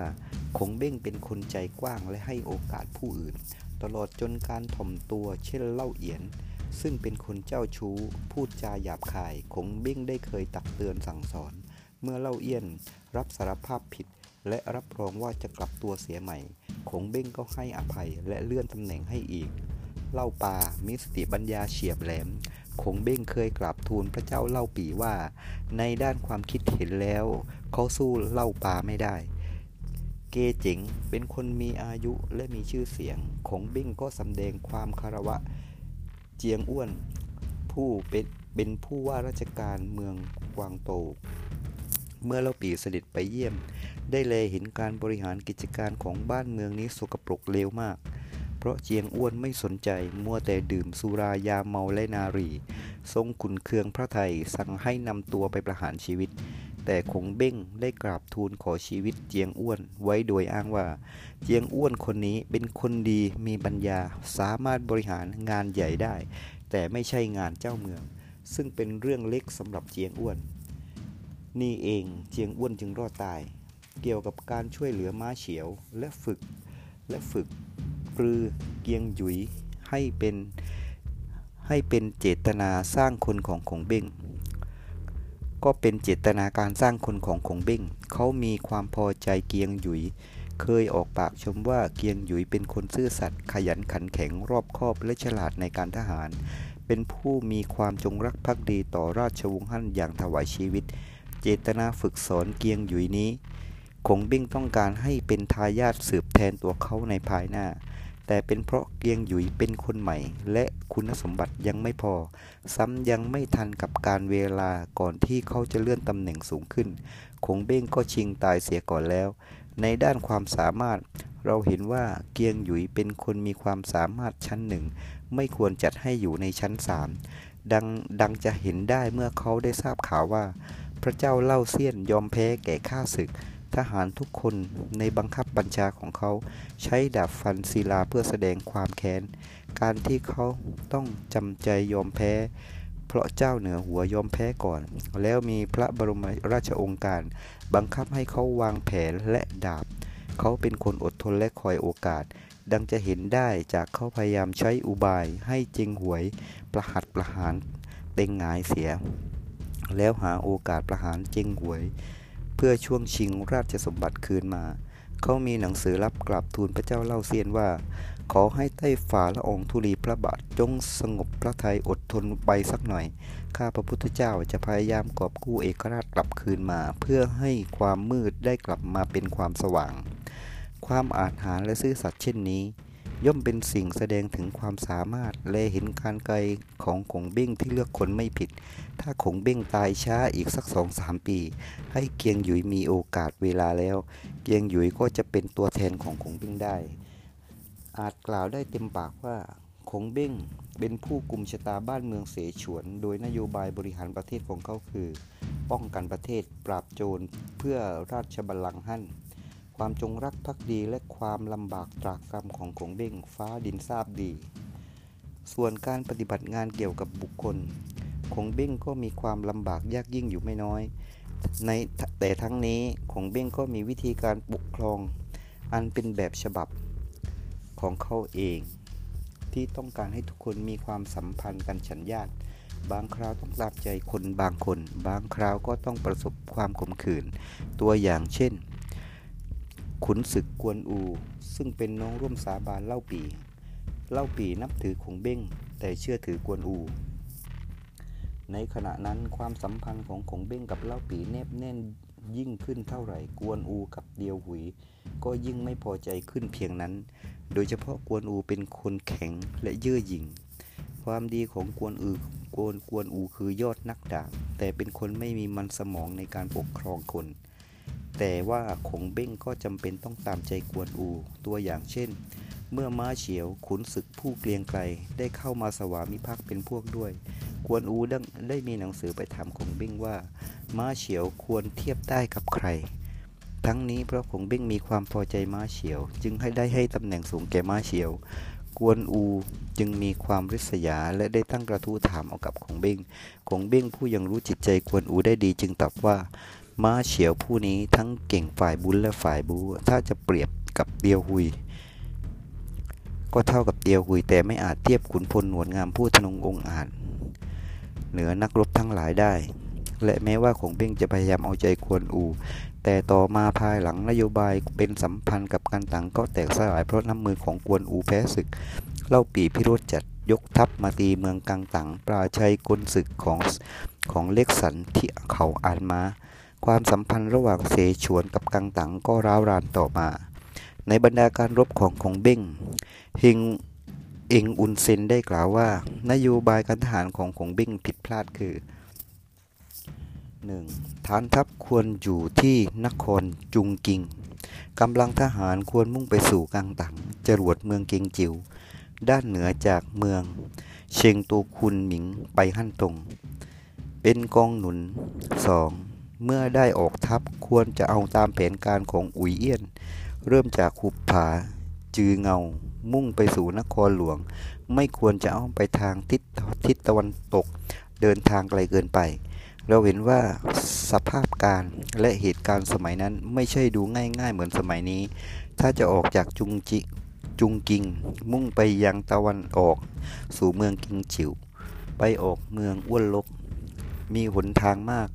มีทั้งทางน้ำทางบกจะต้องมีเรือแพเป็นจำนวนมากหนทางก็คดเคี้ยวเลี้ยวรถ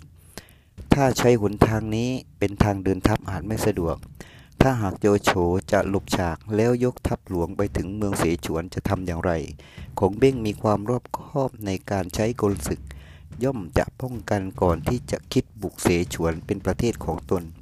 ย่อมจะปล่อยให้อยู่ในอันตรายหรือสูญเสียไม่ได้การที่ขงเบ้งใช้กลยุทธ์เช่นนั้นเพราะมีความมั่นใจในการศึกว่าจะต้องเป็นฝ่ายชนะจึงตั้งมั่นไม่เสี่ยงภัยเพราะถ้าผิดพลาดก็จะหาทางแก้ไขไม่ได้กลยุทธ์ของขงเบ้งไม่แพ้อุ๋ยเอี้ยนและฉลาดก็ไม่แพ้อุ๋ยเอี้ยนเช่นเดียวกันขงเบ้งกล่าวว่าจะต้องชนะอย่างสมบูรณ์โดยไม่ต้องกังวลนี่คือความรอบคอบของขงเบ้งจะต้องเอาชนะโดยไม่ยอมแพ้ถ้าหากเราจะกล่าวว่าขงเบ้งไม่ชำนาญกลศึกก็จะเป็นการกล่าวที่ผิดไปจากความเป็นจริงแน่ๆการต่างประเทศในจำนวนเมืองทั้ง3เมืองบุ้ยของโจโฉเป็นเมืองใหญ่ที่สุดและมีกำลังแสนยานุภาพที่เข้มแข็งที่สุดถ้าพูดกันตามส่วนแล้วเมืองวุ้ยเป็นเมืองศัตรูอันใหญ่หลวงของเสฉวนจึงจำเป็นต้องร่วมเป็นพันธมิตรกับเมืองกังถังเพื่อต่อต้านเมืองวุ้ยทั้งนี้นอกจากจะไม่เป็นการก่อกวนศัตรูให้มากเป็นประการหนึ่งแล้วอีกประการหนึ่งจะสามารถป้องกันแผนการรุกรานของเมืองวุ้ยและเสริมกำลังต่อต้านเมืองวุ้ยของโจโฉนี่เป็นนโยบายต่างประเทศของขงเบ้งที่พยายามดึงเอาซุนกวนเข้ามาเป็นธมิตรด้วยตามสถานการณ์อันแท้จริงในสมัยนั้นนโยบายนี้ย่อมเป็นนโยบายที่ถูกต้องที่สุดก่อนที่จะออกทัพจับศึกขงเบ้งซึ่งมีนโยบายต่างประเทศเป็นมิตรกับซุนกวนอยู่ก่อนแล้วต่อมาก็ได้ไปช่วยการตั้งตัวเป็นใหญ่เล่าปี่ในเวลาคับขันขงเบ้งพยายามรักษานโยบายต่างประเทศนี้ตลอดมาชัยชนะเมื่อโจโฉแตกทัพเรือ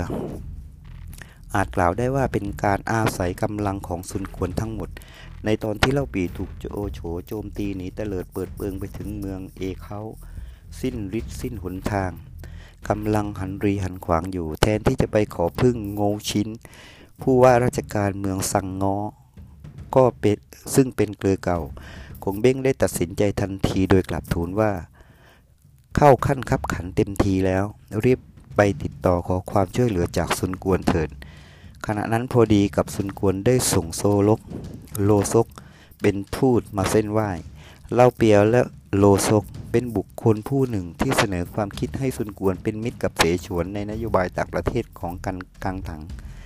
ดังนั้นโลซกกับขงเบ้งจึงร่วมกันร่างสนธิสัญญาสัมพันธมิตรนับตั้งแต่นั้นเป็นต้นไป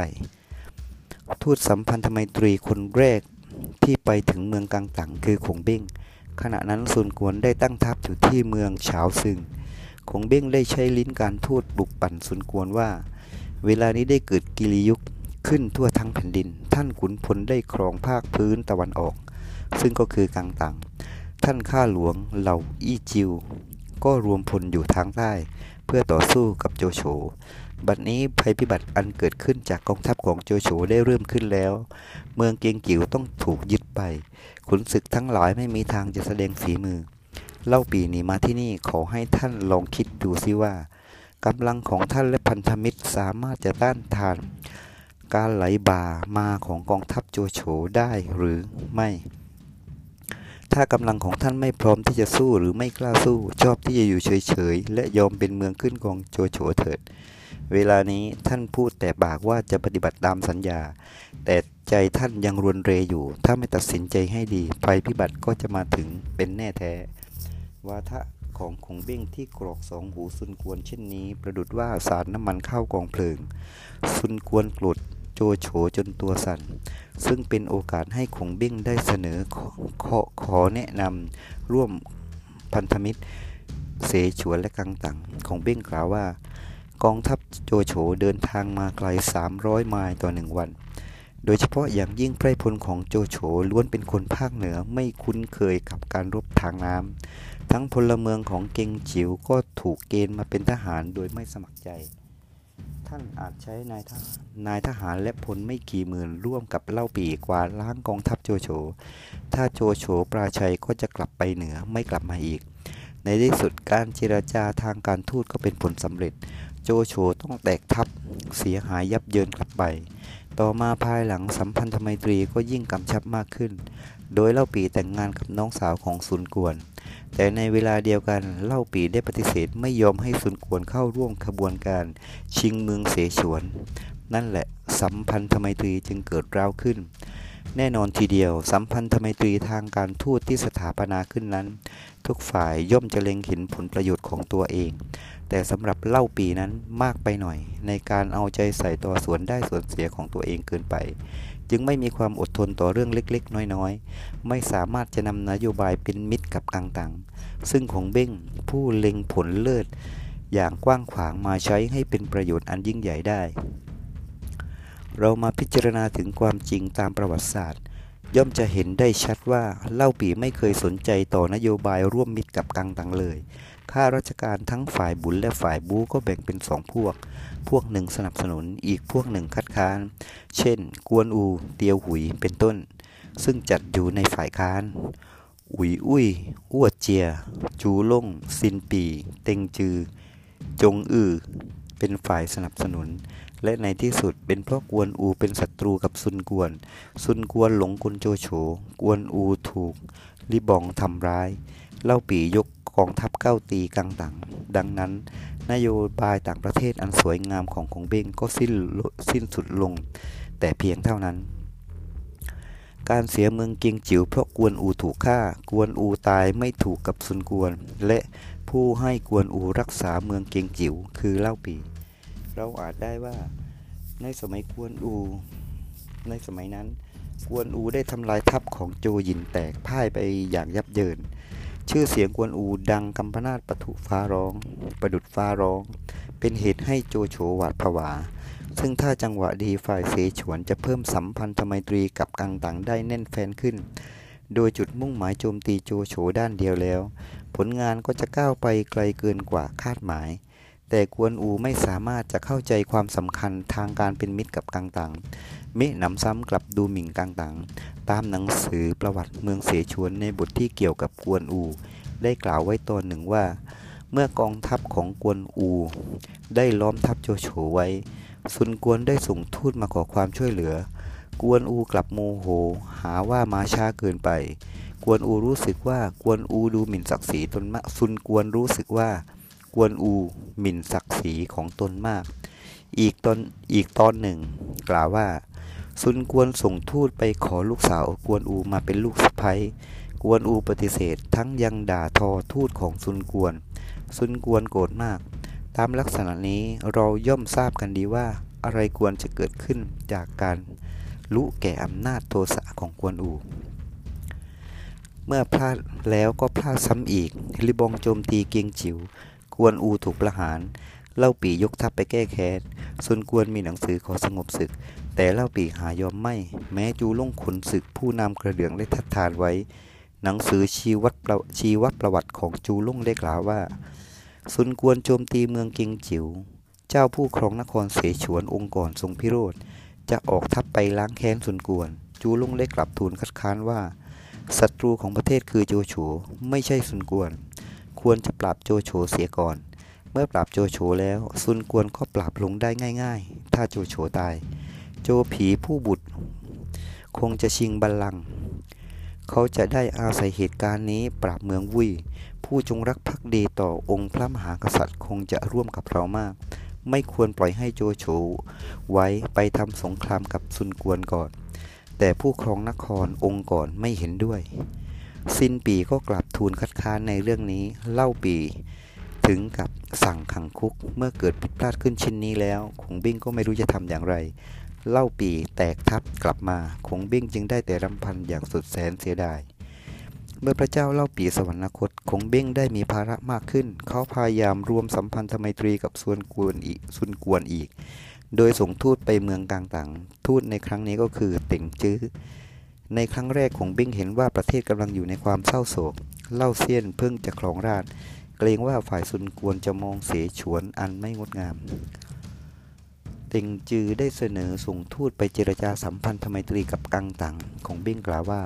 ได้มองหาตัวทูตเป็นนานเพิ่งจะพบวันนี้เอง เต็งจือถามว่าใครคงบิ้งตอบว่าก็ท่านยังไงล่ะดังนั้นจึงส่งเต็งจือเป็นทูตไปเจริญสัมพันธ์ไมตรีกับกังตังเป็นขณะที่ซุนกวนกำลังสงสัยและกำลังเข้าสู่ค่ายโจโฉอยู่จึงไม่ยอมพบเต็งจือได้มีหนังสือถึงซุนกวนว่าในการมาครั้งนี้มาเพื่อเมืองกังตังไม่ใช่มาเพื่อเสฉวนนั่นแหละซุนกวนจึงให้พบและกล่าวว่า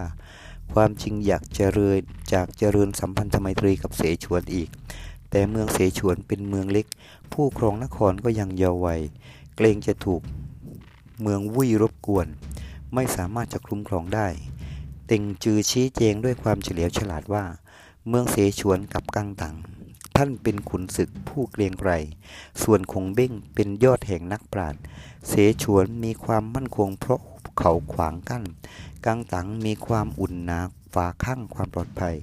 โดยมีแม่น้ำตั้ง3 สายเอาความดีเด่น2 ประการนี้มารวมกันเป็นหูเป็นตาถ้าก้าวออกมาก็จะปกครองประเทศจีนทั้งหมดแม้ถอยกลับเข้ามาก็ตั้งมั่นอยู่ได้นี่คือเหตุผลที่แท้จริงถ้าท่านอ่อนข้อต่อโจโฉก็จะได้ท่านเป็นผู้ทรงสวยสวามิภักดิ์และเอาบุตรของท่านเป็นมหาเล็กถ้าท่านไม่ยอมโจโฉก็จะหาเหตุยกทัพมาประชิดเมืองถ้ารูปการเป็นเช่นนี้เสฉวนก็อาจตกอยู่ในฐานะชนะไหนเข้าด้วยช่วยกระพือแผ่นดินอันสมบูรณ์นี้ก็จะไม่เป็นสมบัติของท่านอีกต่อไปซุนกวนได้ฟังคารมของเต็งจื้อรู้สึกอึดอัดใจเป็นกำลังแต่ในที่สุดก็ตัดสินใจไม่เข้าค่ายโจโฉแล้วทำสัญญาพันธมิตรกับเสฉวนอีกต่อไปถ้าพิจารณาข้อเท็จจริงในเรื่องนี้จะเห็นได้ว่าการที่ขงบิ้งพยายามมีไมตรีกับซุนกวนก็เพราะเกรงซุนกวนจะไปร่วมมือกับโจโฉถ้าซุนกวนร่วมมือกับโจโฉเมื่อไหร่เสฉวนก็จะไม่ปลอดภัยนี่คือจุดที่ขงบิ้งสร้างเพื่อความมุ่งหมายดังกล่าวเมื่อซุนกวนประกาศตนเป็นกษัตริย์เมืองกังตังนั้นคนในเสฉวนส่วนมากก็เห็นว่าควรจะเลิกคบกับซุนกวนแต่คงเบ้งคงดำเนินนโยบายเก่าต่อไปเขากล่าวว่าซุนกวนมีจิตใจคิดเป็นพระเจ้าแผ่นดินมานานแล้วที่ยังรีรออยู่ก็เพราะต้องการที่พึ่งถ้าเราเลิกคบกับซุนกวนคงโกรธมากและถ้าเรายกทัพไปตีเขาก็มีคนดีเหมือนกันการสงครามก็ไม่ทราบว่าจะยืดเยื้อเท่าไหร่โจโฉก็จะมีโอกาสไม่เป็นผลดีต่อเสฉวนเลยถ้าเราคงดำรงความเป็นมิตรการปราบโจโฉก็ไม่ต้องเป็นห่วงการที่ขงเบ้งคบค้ากับซุนกวนเป็นการแสดงว่าขงเบ้งมิได้ทำตามอารมณ์เขาได้พยายามวัดคุณและโทษที่ได้ทีเสียมีความห่วงใยต่อฐานะบ้านเมืองจึงได้ส่งตังจิ้นเป็นทูตไปแสดงความยินดีต่อซุนกวนในคราวราชาพิเศษเมื่อตังจิ้นเดินทางไปถึงเมืองกังตังพอเข้าเขตเมืองก็ยื่นหนังสือต่อนายด่านแสดงความยินดีและยืนยันในสัมพันธไมตรีและซุนกวนก็ได้ทำพิธีกรีดเลือดสาบานร่วมมิตรกับเสฉวนพร้อมกับตกลงแบ่งเขตปกครองกันใหม่โดยให้เสฉวนปกครองหัวเมืองใหญ่4 เมืองกังตังปกครอง5 เมืองนอกจากนี้ยังได้ทำสัญญาสัมพันธไมตรีทางทหารเป็นสัญญาร่วมรุกร่วมรบข้อความแห่งสนธิสัญญามีว่าตั้งแต่บัดนี้เป็นต้นไปเมืองเสฉวนกับเมืองกังตังได้เข้าร่วมเป็นสัมพันธมิตรกันแล้วจะร่วมมือร่วมใจกันปราบกบฏของแผ่นดินคือโจโฉขจัดภัยพิบัติทำนุบำรุงความสุขซึ่งกันและกันถ้ามีศัตรูมารุกรานต่างก็จะช่วยเหลือซึ่งกันและกันและต่างฝ่ายต่างปกครองแผ่นดินของตนไม่รุกรานต่อกันตลอดกาลไม่มีเปลี่ยนแปลง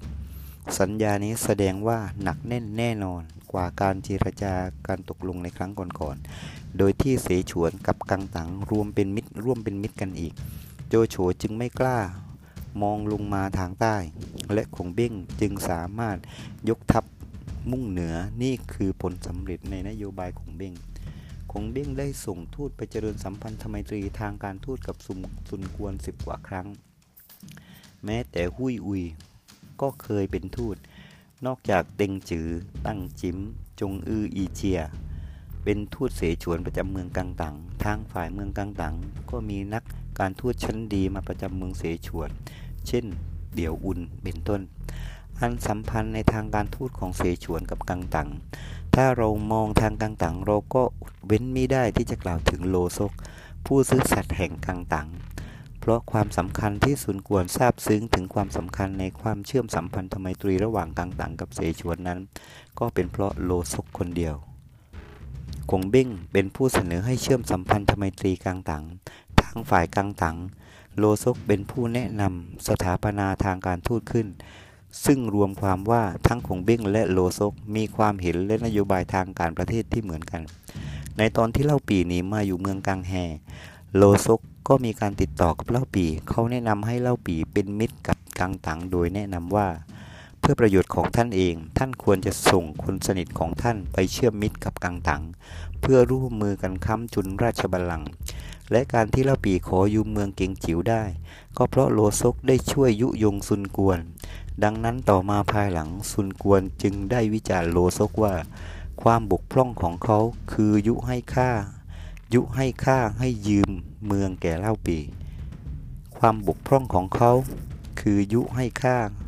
ให้ยืมเมืองแก่เล่าปี่ในตอนที่โลซกแบ่งเมืองทั้ง3กับกวนอูโลซกก็พยายามตามใจกวนอูทั้งนี้เพราะเกรงจะกระทบกระเทือนสัมพันธไมตรีตามหนังสือชีวประวัติของโลซกกล่าวว่าโลซกกับซุนกวนครองเมืองอยู่ใกล้ชิดกันเกิดมีความระแวงกันบ่อยครั้งแต่โลซกพยายามตามใจกวนอูทุกครั้งทำไมโลซกจึงเสนอให้กังตังเป็นมิตรกับเสฉวนความเห็นของเขาก็เหมือนกับคงเบ้งโดยเห็นว่าโจโฉเป็นศัตรูอันแท้จริงของกังตังเสฉวนกับกังตังจะต้องเป็นมิตรร่วมต่อต้านโจโฉเขาทำเพื่อแผ่นดินของเขาด้วยความจงรักภักดีจริงๆถ้าไม่ได้เมืองเกงจิ๋วเป็นที่สร้างกำลังของเล่าปี่ต่อต้านโจโฉกังตังก็คงจะอยู่ได้ไม่นานการที่คงเบ้งคบกับกังตังไม่ใช่เป็นการเข้าข้างซุนกวนเพราะเขารู้เหตุการณ์ลึกซึ้งดี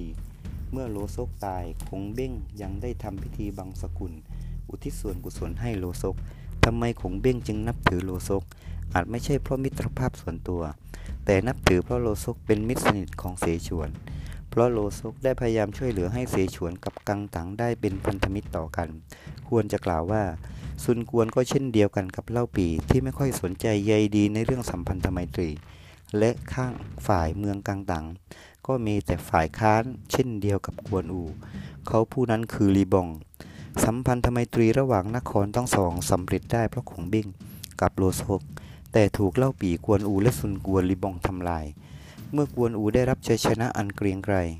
ซูมาอวนชวนอองเจงจี้ได้เสนอต่อโจโฉว่ากวนอูประสบชัยชนะซุนกวนคงไม่พอใจเขาควรสั่งคนไปทาบทามซุนกวนและยกหัวเมืองทางใต้ให้ซุนกวนซึ่งในที่สุดซุนกวนหลงลาบอามิตรทรงทัพตัดหน้ากวนอูยึดเมืองและประหารกวนอูเสียการที่โจโฉสามารถวางแผนยุให้เสฉวนกับกังตังเป็นศัตรูกันได้ก็เพราะโจโฉจับจุดอ่อนของซุนกวนได้จึงไม่ต้องย้ายเมืองหลวงลีบองเป็นคนทะเยอทะยานเขาดูหมิ่นสัมพันธไมตรีระหว่างกังตังกับเสฉวนเช่นเดียวกับกวนอูเขาได้กราบทูลซุนกวนว่ากวนอูกับพวกตลบตะแลงเล่ห์เหลี่ยมมากอย่าได้ไว้เนื้อเชื่อใจให้มากนักการที่กวนอูไม่กล้าทำอะไรกับกังตังเพราะข้าพระพุทธเจ้ายังมีชีวิตอยู่ถ้าเราไม่ทำเขาในขณะที่เรากำลังแข็งแรงต่อไปก็คงหาโอกาสไม่ได้ดังนั้นซุนกวนจึงประกาศศึกและประหารกวนอูในที่สุดซึ่งเป็นในเวลาเดียวกับที่โลซกคัดค้านว่าข้าพระพุทธเจ้าเห็นว่าโจโฉยังมีชีวิตอยู่อย่าเพิ่งแตกแยกกันควรจะช่วยกันต่อไปแต่ซุนกวนไม่ยอมเห็นด้วยซุนกวนกับลีบองไม่รู้ว่าการตัดกำลังเมืองเสฉวนนั้นเป็นผลให้โจโฉแข็งแรงขึ้นซุนกวนก็ไม่ปลอดภัยในการนี้จึงเป็นผลดีแก่โจโฉและเป็นผลเสียแก่ซุนกวนเรารู้สึกเสียดายแทนคงเบ้งถ้ากวนอูสามารถทำตามนโยบายของคงเบ้งแล้วโดยไม่ทำให้ซุนกวนและลีบองเกลียดและริษยาร่วมมือกันปราบโจโฉจะแตกทัพกลับบ้านเก่าอย่างไม่ต้องสงสัย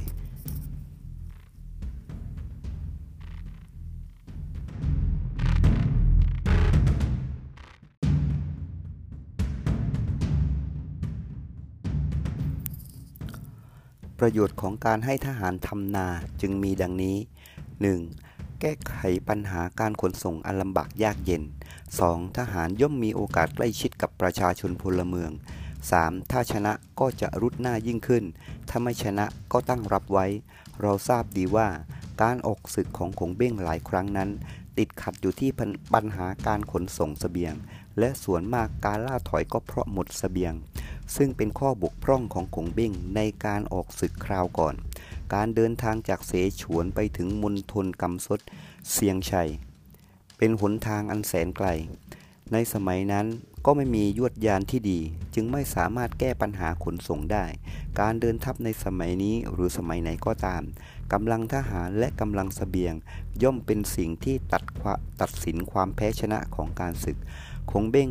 ถูกจำกัดโดยการคมนาคมการขนส่งเสบียงไม่สะดวกเป็นเหตุให้แผนการรบต้องชะงักแม้ว่าเขาจะพยายามคิดค้นด้วยความสามารถประดิษฐ์วัวกลมาใช้ในการขนส่งก็ตามแต่ก็ไม่สามารถจะบันดาลให้ประสบผลแห่งความสำเร็จดังนั้นกลยุทธ์ต่อต้านขงเบ้งของซูมาอี้ก็คือไม่ยอมเผชิญศึกกับกองทัพขงเบ้งปล่อยให้กองทัพขงเบ้งขาดเสบียงล่าทัพถอยไปเองแต่การออกศึกครั้งสุดท้ายของขงเบ้งโดยใช้ทหารทำไร่ทำนาก็ได้ช่วยแก้ไขปัญหานี้ตกไปตามหนังสือชี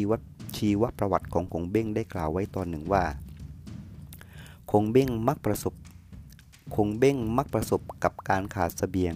ทำให้ไม่สามารถจะปฏิบัติตามความมุ่งหมายได้จนกระทั่งส่งทหารออกไปทำไร่ไถนาโดยขอความร่วมมือกับประชาชนอุ้ยปินทำให้ประชาชนกับทหารสนิทสนมกันยิ่งขึ้นอีกด้วยการที่ทหารร่วมกับประชาชนทำไร่ทำนาอาจเกรงว่าทหารจะไม่อยู่ในระเบียบวินัยรังแกประชาชนนั้นอาศัยที่ขงเบ้งเป็นผู้เคร่งครัดต่อระเบียบวินัยมากจึงให้ทหารอยู่ร่วมกับประชาชนโดยปกติสุขเหตุการณ์และการดำเนินงานของขงเบ้งครั้งนี้เป็นเหตุให้ซูมาอี้แม่ทัพใหญ่เมืองวุ้ยตกใจเอามากทีเดียวแต่ไม่รู้จะทำอย่างไรนอกจากจะนึกภาวนาให้ขงเบ้งตายเร็วๆเท่านั้นในบรรดาบุคคลสำคัญในสมัยสามก๊กซูมาอี้จัดได้ว่าเป็นคนดีมีฝีมือยอดเยี่ยมผู้หนึ่งความรู้สึกของซูมาอี้ที่มีต่อขงเบ้งนั้นเขาแข็งใจกล่าวว่าขงเบ้งมีความปรารถนาแรงกล้าแต่ไม่รู้จักกาลเทศะแม้จะมีกลอุบายมากมายแต่ไม่อาจตัดสินใจได้และมีทหารดีๆแต่ไม่มีอำนาจแม้ว่าซูมาอี้จะแซงทำเป็นปากแข็งดูหมิ่นดูแคลนขงเบ้งก็ตามแต่โดยความจริงแล้วเขาละเป็นขุนศึกที่หวาดกลัวขงเบ้งมากที่สุดคนหนึ่งแม้ว่าขงเบ้งได้ถึงแก่กรรมแล้วกองทัพเสฉวนล่าถอยไปซูมาอี้ก็หากล้าติดตามไม่ซูมาอี้หวาดกลัวถึงขนาดนี้และอีกตอนหนึ่งที่รู้กันทั่วโลกก็คือการยุทธที่เมืองอิมเพงทหารของขงเบ้งอุ๋ยเอี้ยนนำไปหมดคงเหลือแต่เมืองเปล่าๆกองทัพของซูมาอี้ยกมาประชิดอยู่หน้าประตูเมืองแต่ไม่กล้าเข้าโจมตีเพราะภาพที่เห็นอยู่คือขงเบ้งนั่งดีดพิณอย่างสบายอารมณ์บนหอคอยรบแทนที่ซูมาอี้จะเข้าบุกกลับวิ่งหนีไปอย่างไม่คิดชีวิตทั้งนี้เพราะการแพ้ขงเบ้งเพียงครั้งเดียวเท่านั้นเลยหวาดกลัวขงเบ้งยิ่งกว่ากลัวเสือหนังสือชีวประวัติซูมาอี้เขียนไว้ว่าการไปรบที่อุ้ยปินซูมาอี้แต่งเครื่องรบครบครันเห็นขงเบ้งแต่งกายธรรมดานั่งรถเข็นโบกพัดอย่างสบายอารมณ์ซูมาอี้ประสบเข้าต้องอุทานชมเชยขงเบ้งว่าเป็นยอดบุรุษที่น่าสรรเสริญตั้งแต่นั้นมาก็รู้สึกเกรงขามขงเบ้งเสียจริงๆซูมาอี้ยอดนักรบยังชมเชยความสามารถในการศึกของขงเบ้งแล้วคนรุ่นหลังจะดูหมิ่นขงเบ้งได้อย่างไรผู้วิพากษ์วิจารณ์ขงเบ้งอาจเห็นว่าการศึกครั้งหลังสุดนั้นขุนพลอุ๋ยเอี้ยนผู้ทะนงเสนอแผนการรบดีกว่าขงเบ้งเพราะอุ๋ยเอี้ยนเสนอให้พุ่งไปสู่เชียงอานเมืองหลวงถ้าไม่ยึดเอาเมืองหลวงเสียแม้จะได้หัวเมืองใหญ่อื่นๆก็ไม่สามารถจะสั่นคลอนฐานทัพของโจโฉได้และในขณะนั้นในเมืองหลวงก็มีแต่แฮหัวหมงผู้อ่อนแอรักษาการอยู่เท่านั้นแต่ขงเบ้งไม่เห็นด้วยตามหนังสือประวัติศาสตร์เมืองวุ้ยกล่าวไว้ว่าข้อเสนอของอุ๋ยเอี้ยนมีเหตุผลดีและเป็นข้อเสนอที่ขงเบ้งเคยเสนอเล่าปีมาแล้ว แต่การที่คงเบ้งไม่เห็นด้วยก็เพราะมีเหตุผลหลายข้อเช่น 1. เหตุการณ์ในสมัยนั้นผิดแปลกกว่าเก่าเสียแล้วเพราะกวนอูได้เสียเมืองเยี่ยงเอี้ยงไปแล้วถ้าจะมุ่งตีเมืองเอี้ยงซานก็ไม่มีที่พึ่งถ้าหากแฮวัวหมงไม่ยอมทิ้งเมืองหนีไปตามความเห็นของอุ๋ยเอี้ยนหรือพยายามต่อต้านหรือปิดประตูเมืองไว้ก็อาจจะประสบความพินาศได้ 2. การใช้กลศึกของคงเบ้งรอบคอบมากนิยมการใช้การรบจริงการโจมตีเมืองหลวงแม้จะชนะแต่ก็ไม่เป็นความหวังที่แน่นอนเขามีความระมัดระวังทุกฝีก้าวเพราะการสั่งให้ทหารทำนาก็ประสงค์จะยึดมั่นการรบได้ยาวนานและเห็นว่าเมื่อได้เมืองขึ้นเป็นเมืองหลวงแล้วก็อาจจะบรรลุจุดหมายปลายทางได้ไม่ควรเสี่ยงอันตรายเพื่อหวังผลอันรีบด่วนนี่เป็นนโยบายทางทหารที่ยึดหลักความมั่นคงของคงเบ้งตั้งธงโป้ได้กล่าวไว้ในหนังสือโบราณคดียกย่องนโยบายการทหารของคงเบ้งไว้ว่าถ้าคงเบ้งไม่ตายซูมาอี้จะต้องแพ้ปราบโจโฉได้และซุนกวนก็จะยอมสวามิภักดิ์เขายังได้เปรียบเทียบคงเบ้งกับซูมาอี้ว่าซูมาอี้มีกลเม็ดเด็ดพรายประหลาดมหัศจรรย์มากเป็นที่หวั่นเกรงของทุกคนคงเบ้งนำกองทัพแสนวิเศษเดินทางไปทางตะวันตกหลายพันไมล์เพื่อรบกับซูมาอี้มีกำลังไพร่พลถึง300,000 กว่าเพียงป้องกันตัวได้เท่านั้นไม่กล้าสู้รบปรบมือด้วยแม้คงเบ้งจะถอยก็ไม่กล้าติดตามซูมาอี้นะหรือจะสู้คงเบ้งได้การออกศึกครั้งแรกของคงเบ้งต้องล่าถอยเพราะขาดเสบียงในตอนปลายอายุไขของคงเบ้งได้ทำไร่ไถนาที่อุ้ยปิ่นประดิษฐ์ม้าและวัวกลถ้ารออีก2 ปีซูมาอี้คงช้ำใจไม่สู้หรือก็เกรงเจ้าเหนือหัวจะระแวงแคลงใจสงบศึกหรือก็จะเสียเชิงชายซูมาอี้คงกระอักกระอ่วนใจอย่างไรก็ดีย่อมหนีไม่พ้นการรบถ้าออกรบซูมาอี้ก็แพ้แม้จะเป็นการวิจารณ์ของนักปราชญ์ผู้ไม่ชำนาญการทหารแต่เราก็เชื่อว่าถ้าคงเบ้งตายช้าสักหน่อยความมุ่งมา่ปรารถนาของคงเบ้งก็จะต้องเป็นผลสำเร็จการยุทธนาวีในคราวโจโฉแตกทัพเรือและการปราบเบ้งเฮกของคงเบ้งก็เป็นความสำเร็จในทางการทหารของคงเบ้งโดยเฉพาะการศึกที่ทำให้โจโฉต้องแตกทัพเรือแม้จะร่วมกับซุนกวนแต่ก็เป็นกลอุบายศึกของคงเบ้งทั้งนั้นเขาใช้ทหารเพียงไม่กี่หน่วยของเสฉวนกับกังตังตีทัพของโจโฉอันมีกำลังพลถึง800,000แตกพ่ายการปกครองทหารของคงเบ้งเข้มงวดกวดขันมากเป็นพิเศษผิดถูกว่ากันตามระเบียบดังนั้นทหารของเสฉวนจึงมีระเบียบวินัยอันดียิ่งครั้งหนึ่งเมื่อปะทะกับกองทัพซูมาอี้กำลังอยู่ในระหว่างผลัดเปลี่ยนเวรกันอยู่คณะเสนาธิการของเขาคิดว่ากำลังของศัตรูมีความได้เปรียบกว่าและอยู่ในระหว่างติดพันกันควรจะสั่งให้หน่วยทหารที่กำหนดออกเวรตั้งรับไว้ก่อนเพื่อรอการเสริมกำลังแนวหลังแต่คงเบ้งกลับกล่าวว่าข้าพเจ้าเป็นผู้นำกองทัพยึดถือความสัจจะเป็นที่พึ่งการเสียสัตย์เป็นสิ่งที่น่าละอายผู้ที่ออกเวรกำลังเตรียมตัวจะกลับบ้านลูกเมียก็กำลังคอยวันกลับแม้จะอยู่ในภาวะคับขันก็ไม่ควรล้มเลิกครั้นแล้วก็สั่งให้ทหารที่ออกเวรกลับไปพักผ่อนได้แต่ปรากฏว่าทหารที่ออกเวรกลับไม่ยอมออกเวรและทำการสู้รบกับข้าศึกอย่างอาถรรพ์พวกเขาต่างพากันกล่าวว่าบุญคุณของท่านแม่ทัพพวกเราจะไม่มีวันลืมตลอดชีวิตและในวันออกรบทุกคนถืออาวุธจึงขึ้นหน้า1 ต่อ 10ก็ไม่ย่นย่อท้อถอยในที่สุดก็ตีทัพซูมาอี้แตกกระเจิงทั้งยังได้สังหารเตียวคับยอดขุนพลของโจโฉได้เรื่องนี้เป็นการยืนยันถึงเคล็ดลับในการใช้พระเดชของคงเบ้งคนยุคหลังได้เขียนการเดินทัพของคงเบ้งว่าการเดินทัพเป็นไปด้วยความสงบเรียบร้อยและเข้มแข็งเมื่อเงียบก็เคลื่อนไหวได้รวดเร็วและเข้มแข็งก็จะรุดหน้าหรือถอยได้โดยสะดวกระเบียบวินัยเคร่งครัดยุติธรรมทหารทุกคนปฏิบัติตามคำสั่งของผู้บังคับบัญชาและอีกตอนหนึ่งกล่าวว่ากองทัพของคงเบ้งเมื่อหยุดนิ่งก็เหมือนภูเขาเมื่อเคลื่อนไหวก็รวดเร็วประดุจลมพัดวันที่ออกศึกสั่นสะท้านปฐพีแต่ประชาชนไม่เป็นทุกข์เลย กำลังทหารของเสฉวนมีน้อยดังทราบกันอยู่แล้วการจัดสรรและขยายกำลังโดยมากเกณฑ์พลเมืองตามหัวเมืองและถิ่นต่างๆมาช่วยแม้แต่ชนเผ่าชาวเขาก็มาร่วมด้วยการรบทางเหนือชาวเขามีโอกาสและเป็นนายทหารมาก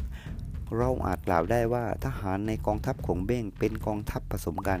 การควบคุมยากและฝึกหัดยากแต่คงเบ้งสามารถจัดกองทัพผสมของเขาให้มีระเบียบวินัยได้อย่างน่าอัศจรรย์นอกจากการประดิษฐ์ม้าและวัวกลการยิงด้วยธนูแล้วการตั้งค่ายโปติง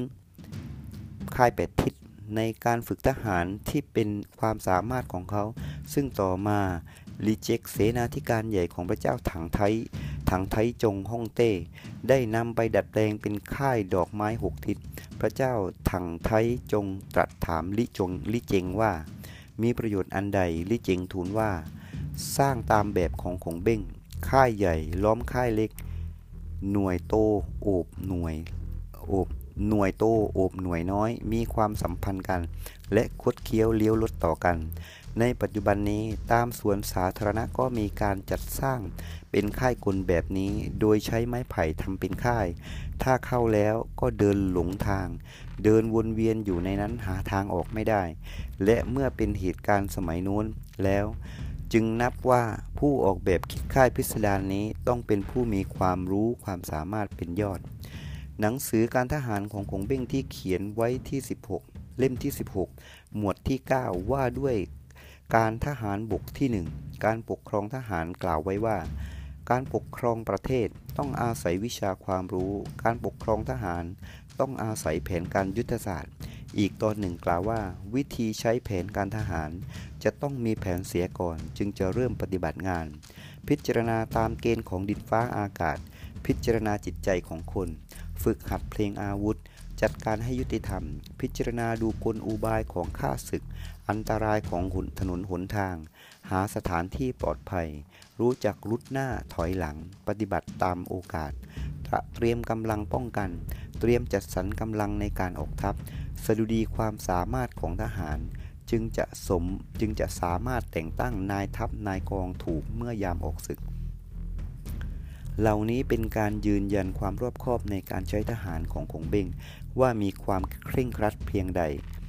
บทที่50ในหนังสือเจียงอ้วนหรือสาระบบขุนศึกได้อธิบายและยกตัวอย่างเหตุผลในการเป็นขุนศึกตลอดจนการกำจัดกำลังทหารของผู้ที่จะเป็นหัวหน้าตลอดจนการจัดกำลังทหารของผู้ที่จะเป็นหัวหน้าได้ยกย่องสรรเสริญแผนการทหารของคงเบ้งมากมายจนถูกกล่าวหาว่าเป็นหนังสือตำราพิชัยสงครามของคงเบ้งถ้าเราได้พิจารณาถึงเหตุผลตามที่ปรากฏมาแล้วในด้านการปฏิบัติและทฤษฎีทางการทหารของคงเบ้งแม้จะไม่เป็นเสมือนดั่งตังซิ่วข้าราชการชั้นสูงของแผ่นดินจิ้นลูกหลานของซูมาอี้วิพากษ์วิจารณ์ว่าไม่มีความเจนจัดในกลศึกบกพร่องในกลยุทธศาสตร์ก็ดีแต่เราเห็นว่าแผนการยุทธศาสตร์ทางทหารของเบ้งนั้นได้ตัดสินมาแล้วจากนโยบายการเมืองของเขาลองพิจารณาความสำเร็จในทางการเมืองของคงเบ้งจะเห็นว่าเขามีความดีเด่นในการปกครองประชาชนพลเมืองดีกว่าการทหารแผนการทหารของคงเบ้งได้ทำอย่างถูกต้องตามหลักพิชัยสงครามทำอย่างเปิดเผยไม่มีเล่ห์ในกลอุบายที่เลวทรามเพราะเหตุนี้กระทำให้ผู้ไม่เห็นด้วยกับเขากล่าวหาว่าเขามีความบกพร่องในแผนการยุทธศาสตร์ในด้านเกี่ยวกับการคัดเลือกบุคคลเป็นนายทัพนายกองอาจมีการเผลอเรอบ้างอย่างหลีกเลี่ยงไม่ได้เช่นการแต่งตั้งม้าแฉะลีเงียมเป็นการผิดพลาดยังผลให้การรบที่โดยเกเต็งประสบความปราชัยการขนส่งเสบียงติดขัดแม้ว่าม้าแฉะก็เป็นบุคคลที่มีสติปัญญาหลักแหลมมีความสนใจในแผนการทหาร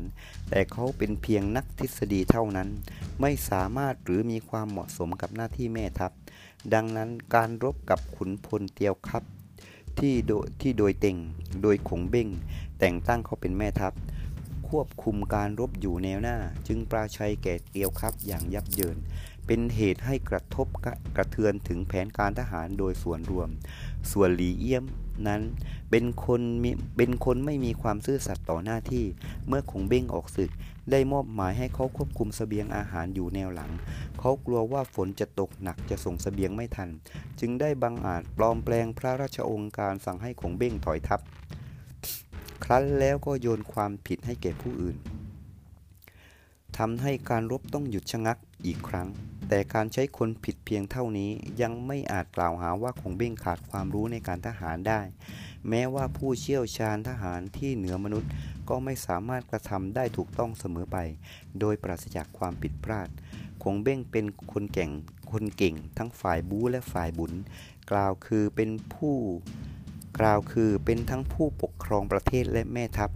ในทางการเมืองเขาก็เป็นนักการเมืองที่มีความสามารถ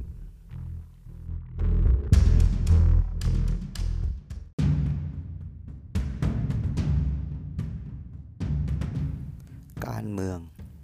ก่อนที่คงเบ้งจะกระโดดเข้ามาช่วยเล่าปี่สร้างตัวและสร้างเมืองเขาได้วิจัยเหตุการณ์สำคัญในสมัยนั้นไว้อย่างละเอียดถี่ถ้วนแผนการสร้างเมืองที่เขาเสนอต่อเล่าปี่นั้นเป็นแผนที่แน่นอนแท้จริงเพียงแต่คำเสนอไม่กี่คำก็แสดงให้เห็นชัดถึงความเป็นไปทางการเมือง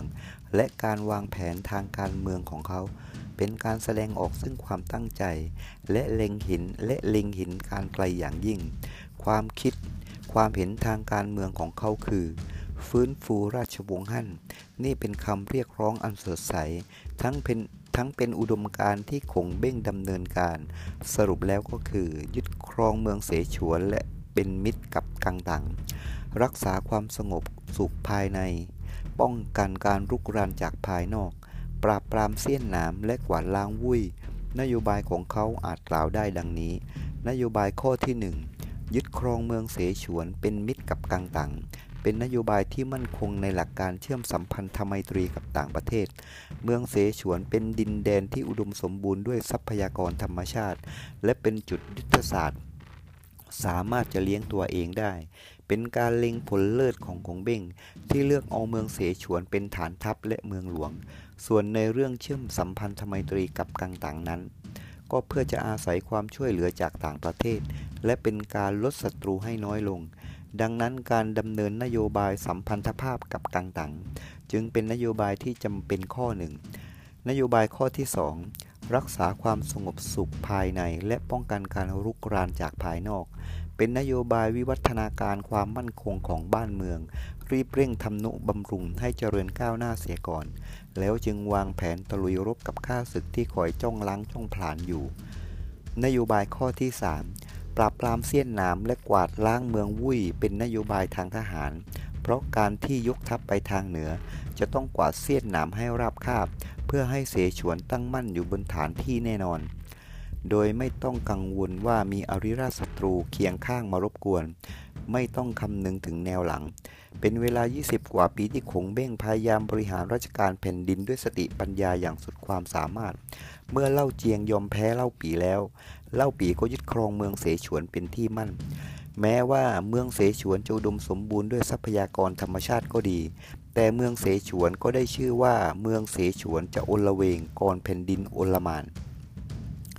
ในขณะนั้นประชาชนชาวเมืองเสฉวนเพิ่งจะอยู่กับเล่าปี่ใหม่ๆการจัดการปกครองจึงต้องเหนื่อยยากที่สุดตามหนังสือชีวประวัติของเล่าปี่กล่าวไว้ว่าตั้งหัวอึ้งควงหลี่เอี้ยมเป็นคนเก่าของเล่าเจียงเหงาเจ๊กหุยกวนก็เป็นญาติของเล่าเจียงแพงี้เล่าปาเป็นศัตรูของเล่าเจียงแต่คงเบ้งก็จัดให้อยู่ในตำแหน่งสูงทุกคนโดยความสามารถเหมาะสมในความสามารถของแต่ละคนนี่เป็นหลักการปกครองคนโดยจัดเอาความดีเป็นเกณฑ์ของคงเบ้งจึงทำให้สถานการณ์เมืองเสฉวนสงบเรียบร้อยโดยเร็วส่วนในด้านเชื่อมสัมพันธไมตรีกับกังตังก็เป็นความจำเป็นทางการทูตสมัยนั้นมากเมื่อคงเบ้งได้ปฏิบัติตามนโยบายข้อที่1แล้วก็เริ่มปฏิบัติตามนโยบายข้อที่2โดยการรักษาความสงบสุขภายในเพราะแต่ก่อนมาเล่าเจียงผู้ปกครองเมืองคนเก่าประพฤติแต่ความเหลวแหลกคอร์รัปชันมีอยู่ทั่วทุกแห่งทุกคนทุกแห่งและเป็นนักปกครองแบบมือถือสากปากถือศีลหรือปีศาจ ปากคาบคัมภีร์การเมืองก็เป็นไปในทางไม่เหมาะสมคงเบ้งได้ใช้เวลาอันยาวนานปฏิรูปเสียใหม่แก้ไขให้ดีขึ้นโดยจัดการระเบียบการปกครองอันเกิดจากประโยชน์ต่อส่วนรวมและสร้างความมั่นคงให้แก่เสฉวนตามประวัติศาสตร์ได้กล่าวถึงวิธีการปกครองเมืองเสฉวนเมื่อคงเบ้งได้จัดการปฏิวัติระบบการปกครองใหม่แล้วทำให้ผลิตผลทวีมากขึ้นทั้งทางปริมาณและคุณภาพฐานะการคลังมั่นคงเสบียงอาวุธพร้อมสับการเศรษฐกิจก็ดีขึ้นตามลำดับคดีอาชญากรรมลดลงนักการเมืองและนักปกครองประเภทปากว่ารักชาติแต่พฤติกรรมกอบโกยก็ค่อยๆสูญพันธุ์ไปด้วยประชาชนส่วนรวมต่างมีความอยู่เย็นเป็นสุขอีกตอนหนึ่งได้กล่าวว่าข้าราชการต่างปฏิบัติหน้าที่โดยความซื่อสัตย์สุจริตประชาชนต่างอยู่ในศีลธรรมแม้จะทำของตกบนถนนหนทางก็ไม่มีใครเก็บไม่มีการรังแกกันข่มเหงกันทุกคนตั้งหน้าทำมาหากินโดยความสงบเรียบร้อยอาจกล่าวได้ว่าการคมนาคมถนนหนทางการสุขอนามัยและกิจการอันเป็นสาธารณูปโภคทั้งหลายในสมัยนั้นคงจะได้รับการทำนุบำรุงเป็นอย่างดีในการทำนุบำรุงปฏิรูปกิจการภายในใหม่ตามแนวของคงเบ้งนั้นตังชิวอำมาตย์ใหญ่ราชวงศ์จิ้นวิจารณ์ไว้ว่าการเป็นนายกรัฐมนตรีของคงเบ้งนั้นได้ทำตัวอย่างให้ประชาชนดูกับกำชับข้าราชการให้ปฏิบัติตามตัวบทกฎหมายและนโยบายการปกครองพยายามแสดงให้เห็นว่าความซื่อสัตย์ยุติธรรมและความจงรักภักดีเป็นของดีและเป็นคุณประโยชน์แก่ประเทศชาติใครมีความเปรียบเทียบปรับไหมตามระบินเมืองแม้จะเป็นญาติมิตรใครผิดย่อมไม่ไว้หน้าถ้าผู้ผิดยอมสารภาพผิดก็จะได้รับกรุณาลดโทษลดหย่อนโทษหนักให้กลายเป็นเบาโทษสถานเบาก็คือกล่าวว่าตักเตือนแล้วปล่อยตัวไปถ้าใครทำผิดแล้วยังอำพรางความผิดแม้จะมีโทษสถานเบาก็จริงแต่ก็ต้องได้รับโทษสถานหนักถ้าบุคคลใดทำดีมีประโยชน์ก็จะได้รับเกียรติและรางวัลแม้จะทำความดีเพียงเล็กน้อยก็อาจได้รับคำชมเชยดังนั้นกิจการทุกอย่างจึงก้าวหน้าโดยเร็วความพยายามในกิจการภายในของคงเบ้งโดยมากมักจะหาสมมุติฐานจากกิจการหรือปัญหาต่างๆมาพิจารณาแก้ไขการวิวัฒนาการทางการเมืองย่อมเป็นมูลเหตุของการวิวัฒนาการในสิ่งอื่นๆเป็นเวลาหลายปีแล้วที่คงเบ้งได้พยายามปฏิบัติการภายในให้ก้าวหน้าด้วยความขยันขันแข็งและทรหดอดทนอย่างยากที่มนุษย์ธรรมดาจะทำได้จึงสามารถนำเสฉวนให้มั่นคงยั่งยืนยงขึ้นมาได้ทัดเทียมกับเมืองวุ้ยที่เข้มแข็งและกังตังที่มั่นคงเมื่อนโยบาย2ข้อประสบความสำเร็จคงเบ้งก็ดำเนินการตามนโยบายข้อ3คือกวาดล้างเส้นหนามรอบเมืองเสฉวนเพื่อให้การยกทัพมุ่งสู่เหนือโดยไม่ต้องกังวลใจเมื่อกวาดล้างศัตรูรอบๆเรียบร้อยก็คือปราบปรามโจโฉศัตรูตัวฉกาจได้สำเร็จแต่เป็นที่น่าเสียดายอย่างยิ่งที่ตอนปลายของแผนการนี้ก่อนจะบรรลุถึงความสำเร็จคงเบ้งก็ชิงตายเสียก่อนอุดมการณ์ทางการเมืองของคงเบ้งนั้นถ้าจะพิจารณาอย่างละเอียดแล้วอุดมคติของเขาไม่จัดอยู่ในลัทธินิยมใดๆปรัชญาทางการเมืองของคงเบ้งอาจจะประกอบด้วยลัทธินิยมร่วมกันแล้วแบ่งออกเป็นการปกครองบุคคลการปกครองทางตุลาการการปกครองด้วยเมตตาการปกครองด้วยพระเดชพระคุณตามประวัติศาสตร์ของเมืองเสฉวนกล่าวว่าเมืองเล่าเจียงไม่สามารถปกครองบ้านเมืองให้เจริญก้าวหน้าปล่อยให้บรรดาข้าราชการอาศัยอิทธิพลในตำแหน่งหน้าที่ข่มเหงอาณาประชาชนช่อราชบังหลวง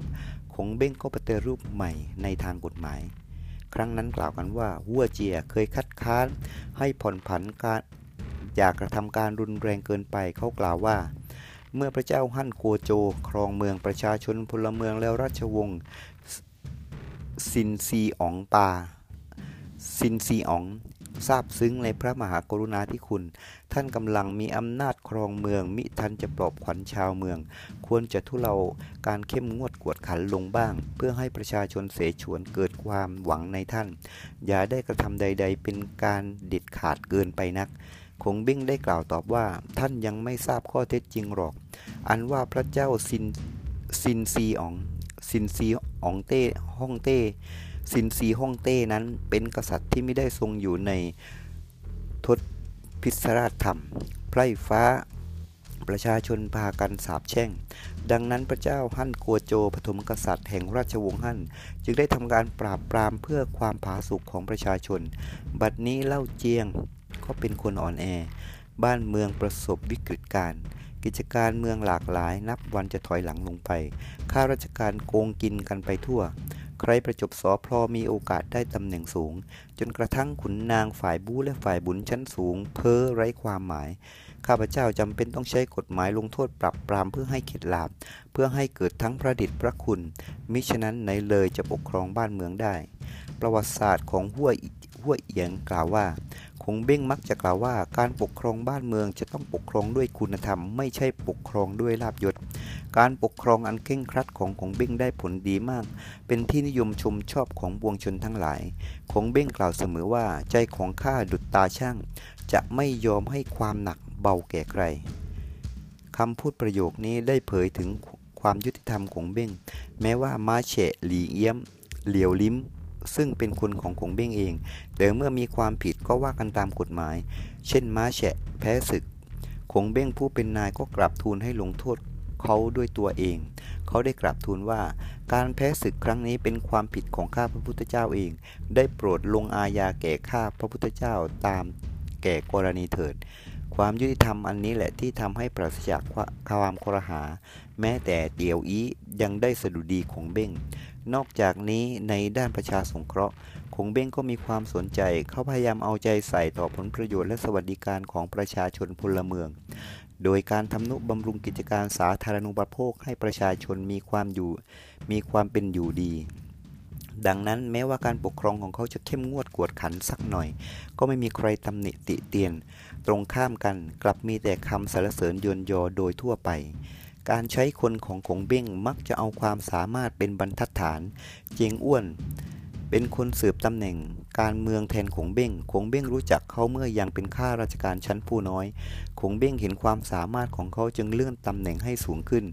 ตามประวัติศาสตร์กล่าวว่าในครั้งแรกเจียงอ้วนเป็นเพียงนายอำเภอเล็กๆเมืองโคโต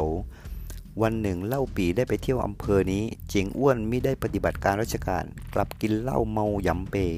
เล่าปี่โกรธมากสั่งให้นำตัวไปประหารชีวิตคงเบ้งได้ทัดทานไว้ว่าเจียงอ้วนมีสติปัญญาความสามารถในการปกครองประเทศไม่น่าจะมาทำให้เมืองไม่น่าจะมาทำงานในเมืองเล็กๆเช่นนี้เลยเล่าปี่จึงไม่ได้ฆ่าเขาการรู้จักคนคงเบ้งได้เขียนหนังสือไว้ตั้งชื่อว่าเรื่องการรู้จักคนเป็นบทประพันธ์เรื่องหนึ่งในจำนวน50เรื่องของเขาได้เขียนไว้ตอนหนึ่งว่าอันนิสัยใจคอมนุษย์นั้นยากที่จะมองเห็นได้ง่ายแม้บาปและนานาโทษจะแตกต่างกันไปก็ดีแต่นิสัยใจคอคนและรูปร่างหน้าตาของคนผิดแปลกแตกต่างกันมากบางคนสุภาพเรียบร้อยอยู่ในศีลธรรมบางคนหน้าไหว้หลังหลอกบางคนปากกล้าแต่ใจขลาดบางคนขยันขันแข็งแต่ขาดความซื่อสัตย์แต่การรู้จักคนมีอยู่7วิธีคือ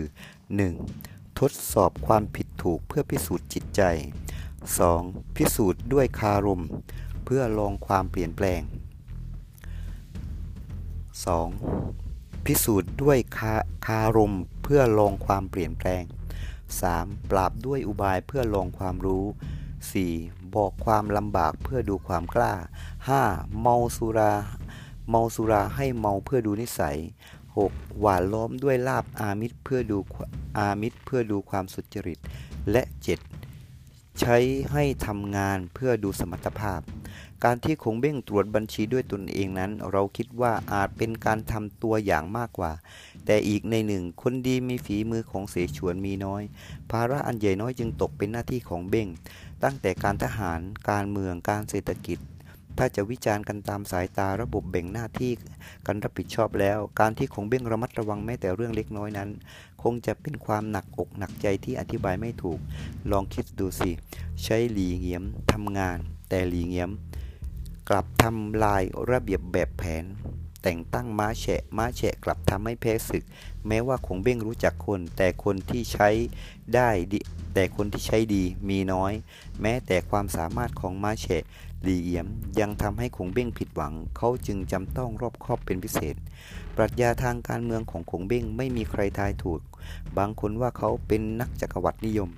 บางคนว่าไม่มีความกรุณาปราณีเช่นคงเบ้งเสนอให้เล่าปี่ตีเมืองเสฉวนนั้นนักปราชญ์สมัยต่างๆมีความเห็นต่างๆนานาลิบจึงโซตังโปเทียเก๋งกล่าวว่าคงเบ้งเป็นนักจักรวรรดินิยมแต่จูหีตั้งเหลียงเตียเซ็กเห็นว่าเป็นความเมตตาปราณีของคงเบ้งลิบจึงกล่าวว่ามหาราชผู้ยิ่งใหญ่ควรจะยึดถือความเมตตาปราณีเป็นหลักความซื่อสัตย์เป็นอุดมคติถ้าขาดไปสักอย่างก็จะเหี้ยมโหดเกินไปเมื่อเล่าปี่แย่งชิงสมบัติเล่าเชียงเอาเป็นของตนควรเรียกว่าเป็นการทรยศต่อสัจจวาจาและผิดต่อไมตรีแม้จะสำเร็จแต่ก็ไม่น่าดูโซตังโป๊กล่าวว่าได้มาโดยความกรุณารักษาโดยปราณีคือราชวงศ์จิ้วได้มาโดยช่อโกงปกครองด้วยความช่อโกงคือราชวงศ์สินซีได้มาอย่างราชวงศ์สินซีปกครองอย่างราชวงศ์จิวคือราชวงศ์ฮั่นการได้มาโดยใช้ความเมตตากรุณาและความช่อโกงนั้นคงเบ้งจึงต้องพ่ายแพ้การชิงสมบัติของเล่าเชียงเป็นการทารุณกรรมแม้จะปฏิบัติการใดๆจะให้คนทั้งโลกพอใจนั้นเป็นของยากมากเพ่งเก๋งกล่าวว่าแม้คงเบ้งจะมีสติปัญญาดีอย่างไรแต่ขาดความปราณีทำในสิ่งที่ไร้สัจจะคงเบ้งคิดแล้วว่าการช่วงชิงสมบัติของเล่าเจียงต้องเป็นผลสำเร็จแน่เป็นการกระทำที่ไม่สมควรอย่างยิ่งนี่เป็นความเห็นของบุคคลที่คัดค้านคงเบ้งส่วนผู้ที่สนับสนุนก็มีความเห็นอีกอย่างหนึ่งดังต่อไปนี้จูฮีกล่าวว่าในสมัยสามก๊กผู้มีสัจธรรมและมนุษยธรรมคือคงเบ้งเท่านั้นนอกจากนั้นเป็นคนเห็นแต่ประโยชน์ส่วนตัวทั้งสิ้นตั้งเหลียงกล่าวว่าการปกครองเสฉวนของคงเบ้งปกครองแบบยอดกษัตริย์คงเบ้งเป็นศิษย์ของอี้อึงคือนายกรัฐมนตรีราชวงศ์เซียงจิวคงคือนายกรัฐมนตรีสมัยจิวใครๆก็พากันเดินหน้าแต่เขากลับถอยหลังหลบอยู่ในกระท่อมเล่าปี่ไปคอยพบ3 ครั้งจึงได้ตัวไม่มีใครคอรหานินทาแม้จะมีอำนาจเหนือเจ้านายแต่เจ้านายไม่ได้ระแวงสงสัยอิทธิพลอยู่เหนือข้าราชการทั้งปวงแต่ผู้อยู่ใต้บังคับบัญชาไม่ริษยาปกครองเสฉวนด้วยความสามารถใช้คนทำงานแม้จะเหนื่อยยากก็ไม่มีใครบ่นผู้ผิดยอมรับโทษแม้จะตายก็ไม่ว่า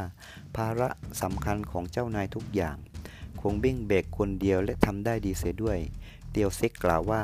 ใครว่าคงเบ้งเป็นคนหฤโหดข้าว่าคงเบ้งใจดีจิตใจของคงเบ้งไม่มีใครทราบซึ้งดีความสามารถของเขาไม่มีใครเปรียบเทียบได้เลย